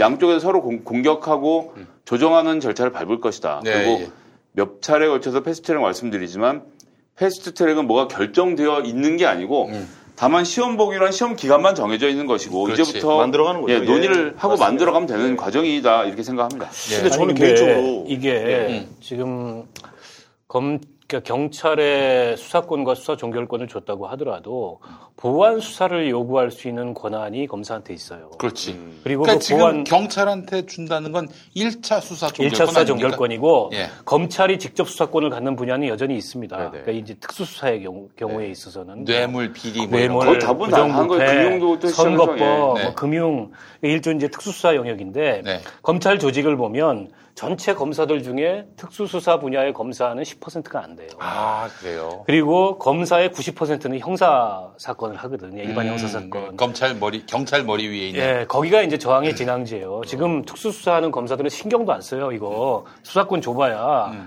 그 검찰 특수부가 하던 수사는 그대로 검찰이 지금 하는 거거든. 게다가 보완 수사 요구권이 있고 보완 수사를 정당한 이유 없이 거부하면 징계를 요구할 권한을 검사한테 주고 있어요. 때문에 경찰에 대한 어떤 사법적 통제라는 게 없는 게 아니에요. 여전히 경찰에 대한 사법적 통제가 있어요. 이 법안 속에서도. 다만 검찰은 이전까지는 이제 경찰을 부렸잖아. 수사 지휘권과 수사 종결권이 검찰한테 있으니까. 그 권한을 놓지 않겠다는 거고. 그리고 검찰 조직하고 경찰 조직하고 좀 다른 게 뭐냐면 내가 경찰 편들자는 게 아니고 대한민국 검사 몇 명입니까? 2,000명이에요. 대한민국 경찰이 몇 명이에요? 몇 명입니까? 진짜? 20만 명이에요. 그래요? 그러니까 검찰처럼 저렇게 이른바 이제 동일체가 돼가지고 한 몸이 돼서 저런 권한을 함부로 행사하지 못합니다. 거기에는 표창원 같은 사람도 나오고 권은희 같은 사람도 나오고 이런 사람들이 나오는 거예요, 경찰에서는. 때문에 보는 눈이 많아요, 그만큼. 때문에 검찰처럼 저렇게 뭐 검사는 한 몸이라는 얘기가 있잖아요. 그게 검사 동일체 원칙이라는 거거든. 한 몸이 돼가지고 저렇게 무소불위의 권한을 배타적으로 휘두르는 그런 일이 발생하지 않을 거고 자체 내에 견제와 균형의 원리가 작동할 거다. 때문에 그렇게 우려하지 않아도 된다. 검찰이 얘기하는 것처럼. 김성회 보좌관님의 비유가 너무 확 와닿는다라고 하셨는데 제가 더 신박한 비유를 해보겠습니다. 들어볼까요? 예. 시사평론가. 시사평론계에는 선배급 평론가가 있는데 그분에게는 브리핑. 사실을 이제 해설해주는 권한과 함께 논평의 권한을 갖고 있습니다. 근데 이제 신빙들, 이제 갓 시작한 적기린내 나는 이런 그 젊은 시사평론가. 뭐 예를 들어서 뭐 이런 김수민이라고 난 가지고 얘기하지는 않겠습니다만. 아니 신인도 아니시잖아요 이미. 신인 베테랑 아니에요? 베테랑? 좀 더 밟아야 됩니다. 그래요? 좀 더 밟혀야 돼요. 예. 그래서 이 신인들에게는 그동안 브리핑 권한만 줘왔는데 논평 권한까지 달라고 하는 거예요. 용납할 수가 없습니다. 이거는. 왜냐하면 국민의 알 권리를 침해할 수가 있어요. 잘못된 설익은 논평으로 인해서 국민들이 사실관계를 호도할 수가 있기 때문에. 그래서 더 익어야 된다. 그렇습니다. 그래서 결론은 본인이 문무일이라는 얘기는. 그렇습니다. 어떻습니까? 아주 신박한 비유 아닙니까? 검찰총장 같은 분인데. 이거 뭔 소리야? 저는 궁금한 게 있어요. 그래서 경찰한테 그런 권한을 준다 한들 저는 이게 사법개혁을 해서 많이 바뀔까라는 생각도 좀 들어요. 사실 이번에 경찰이 그 버닝썬 관계에 대해서 수사를 하는 걸 좀 지켜보니까 사실 그 내부에 있는 청탁에 관련된 이런 거는 드러난 게 사실 아무것도 없지 않습니까? 어떻게 보면. 근데 경찰을 이렇게 믿어서 이런 거를 준다면 이게 뭐 달라질 수 있을까? 뭐 이런 생각도 좀 들어요. 청룡봉사상. 조선일보가 주는 상인데 조선일보가 경찰한테 주는 상이에요. 근데 청룡봉사상을 타면은 1계급 특진? 네, 1계급 특진. 1계급 특진이야. 그럼 조선일보 사주가 뭔 형사사건 혹은 뭐 조선일보의 뭐 지분을 갖고 있다든지 이런 사람이 나쁜 짓을 저질렀다. 뭐 현행범이다. 체포할 수 있겠어? 입건할 수 있겠어? 못하는 거지. 실제로 방용훈 코리아노 호텔 사장 그 자식들 그 지금 엄마의 언니인가 엄마의 동생인가 여동생인가 그 집 가가지고 얼음도끼로 문짝을 부수려고 했잖아요. 언니. 그런데 이거와 관련해서 용산경찰서가 수사를 안 했어. 한마디로. 안 했어. 왜 그러겠어? 괜히 이거 뭐 조선일보 가문 사람들 이거 입건했다가는 청룡봉사상을 못 받게 되는 거 아닌가.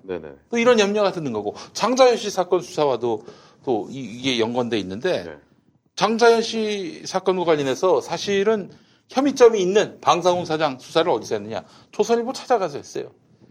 그 수사관이 방상훈만 상대로 수사를 했느냐? 조사를 했느냐? 아니야. 거기 조선일보 경찰 출입 기자들이 와가지고 들여다봤어요, 이거를. 옆에 같이 앉아 있었죠.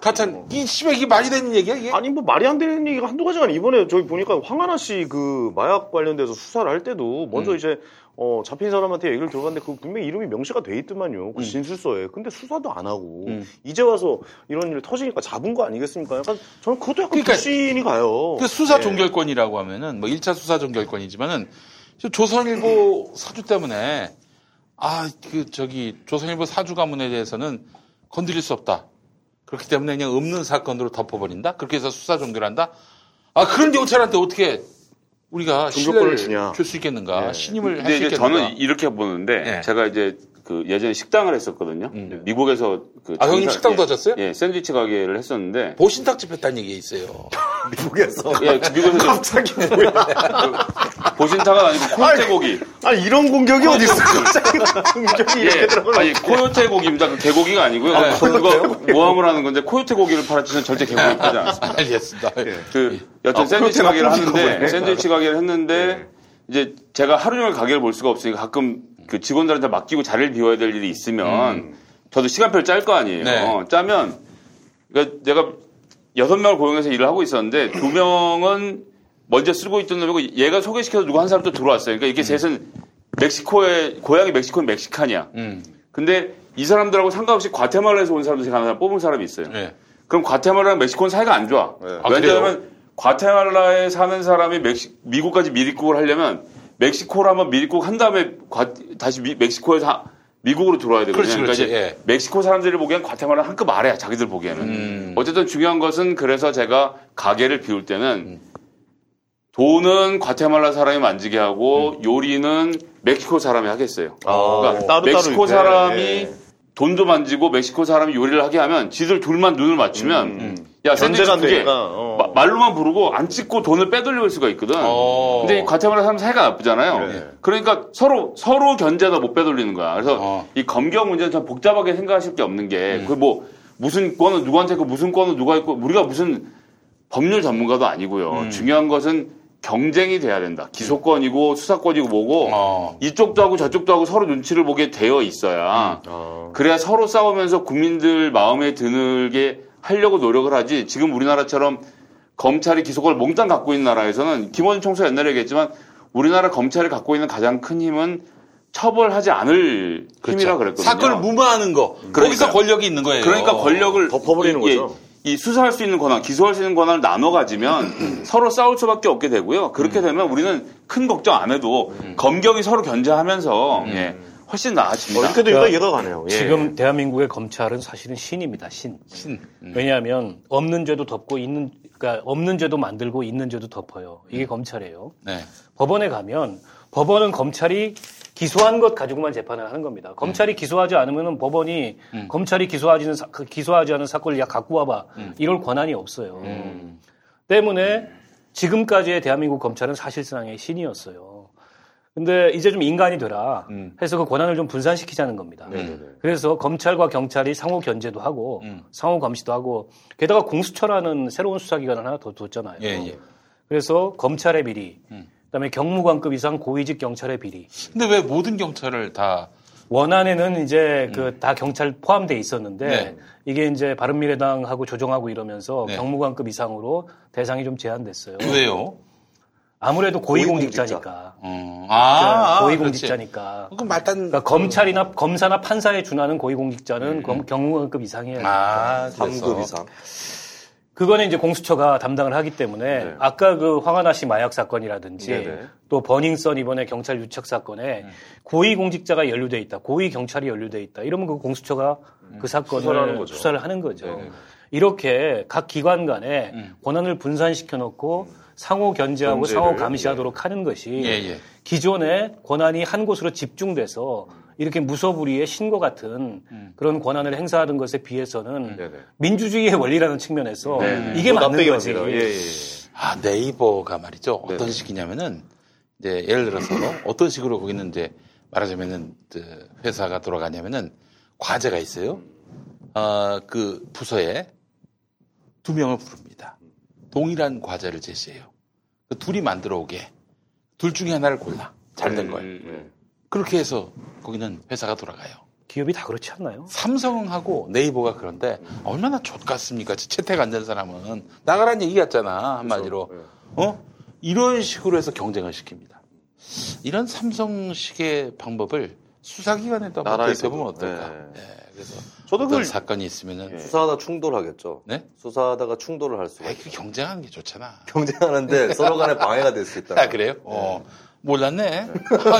그걸 존나 몰랐어, 내가. 아예 과정 존나 몰랐네, 씨발. 경쟁하다면 없는 죄도 만들어서 잡아가는 거 아니야, 나라가? 그러니까 여보의 문무일이 제기한 문제 중에 그것도 있어요. 영장 청구를 먼저 치면은 그쪽에 손을 들어준다 이런 게 있는데 뭐 그런 내용들은 검토해 볼 만도 하겠죠. 근데 아까 말씀하셨던 네이버의 방법보다 한 급 위가 김정은입니다.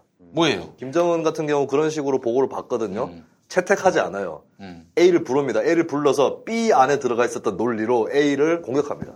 받아봐라. 그럼 B 불러서 또 A 보고서에 있었던 내용을 또 공격해요. 그럼 무슨 효과가 있느냐? 굉장히 똑똑해 보입니다. 자기가. 네, 그보다 또 한 급 위도 있다. 알겠습니다.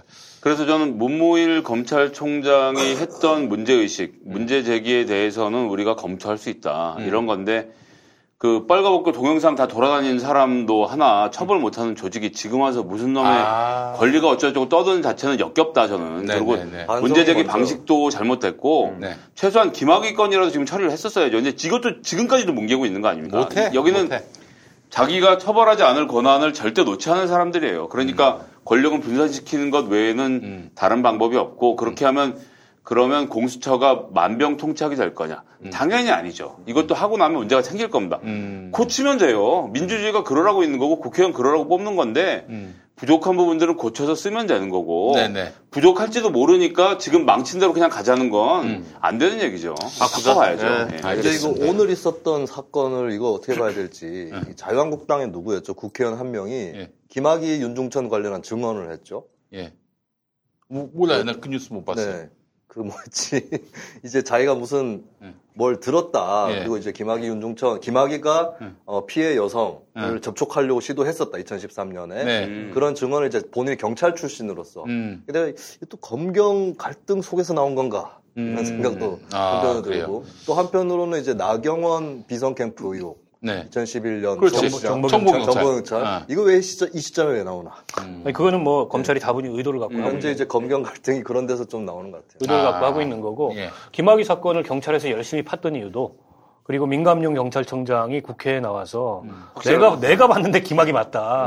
이것도 다분히 검경 수사권 과정에서의 생겨난 알력과 무관하지 않은 얘기죠. 그러니까 이 알력이 얼마나 좋습니까? 우린 더 많이 알게 됐잖아요. 그렇죠. 비리들이 나오게 국민 입장에서 좋은 거예요. 그렇게 상호 견제가 서로 팠으면 좋겠어요. 검찰은 경찰을 파고. 그러니까 그동안은 이제 사실은 검찰과 경찰이 그 상하 관계였기 때문에 이런 경쟁 관계가 아예 성립이 안 됐는데 상위 하향식 이렇게 지금 뭐 알력이 생겼다. 서로 국민을 상대로 자기들이 좀 더 우호적인 여론을 얻으려고 경쟁한다. 얼마나 좋습니까? 그러니까 조국 수석이 지금 와서 검찰력이 들만하네요 얘기하니까 그거를 뭐 검찰에게 뭐 어떻게 하는 거 아니냐 얘기하는 그런 게 아니고요.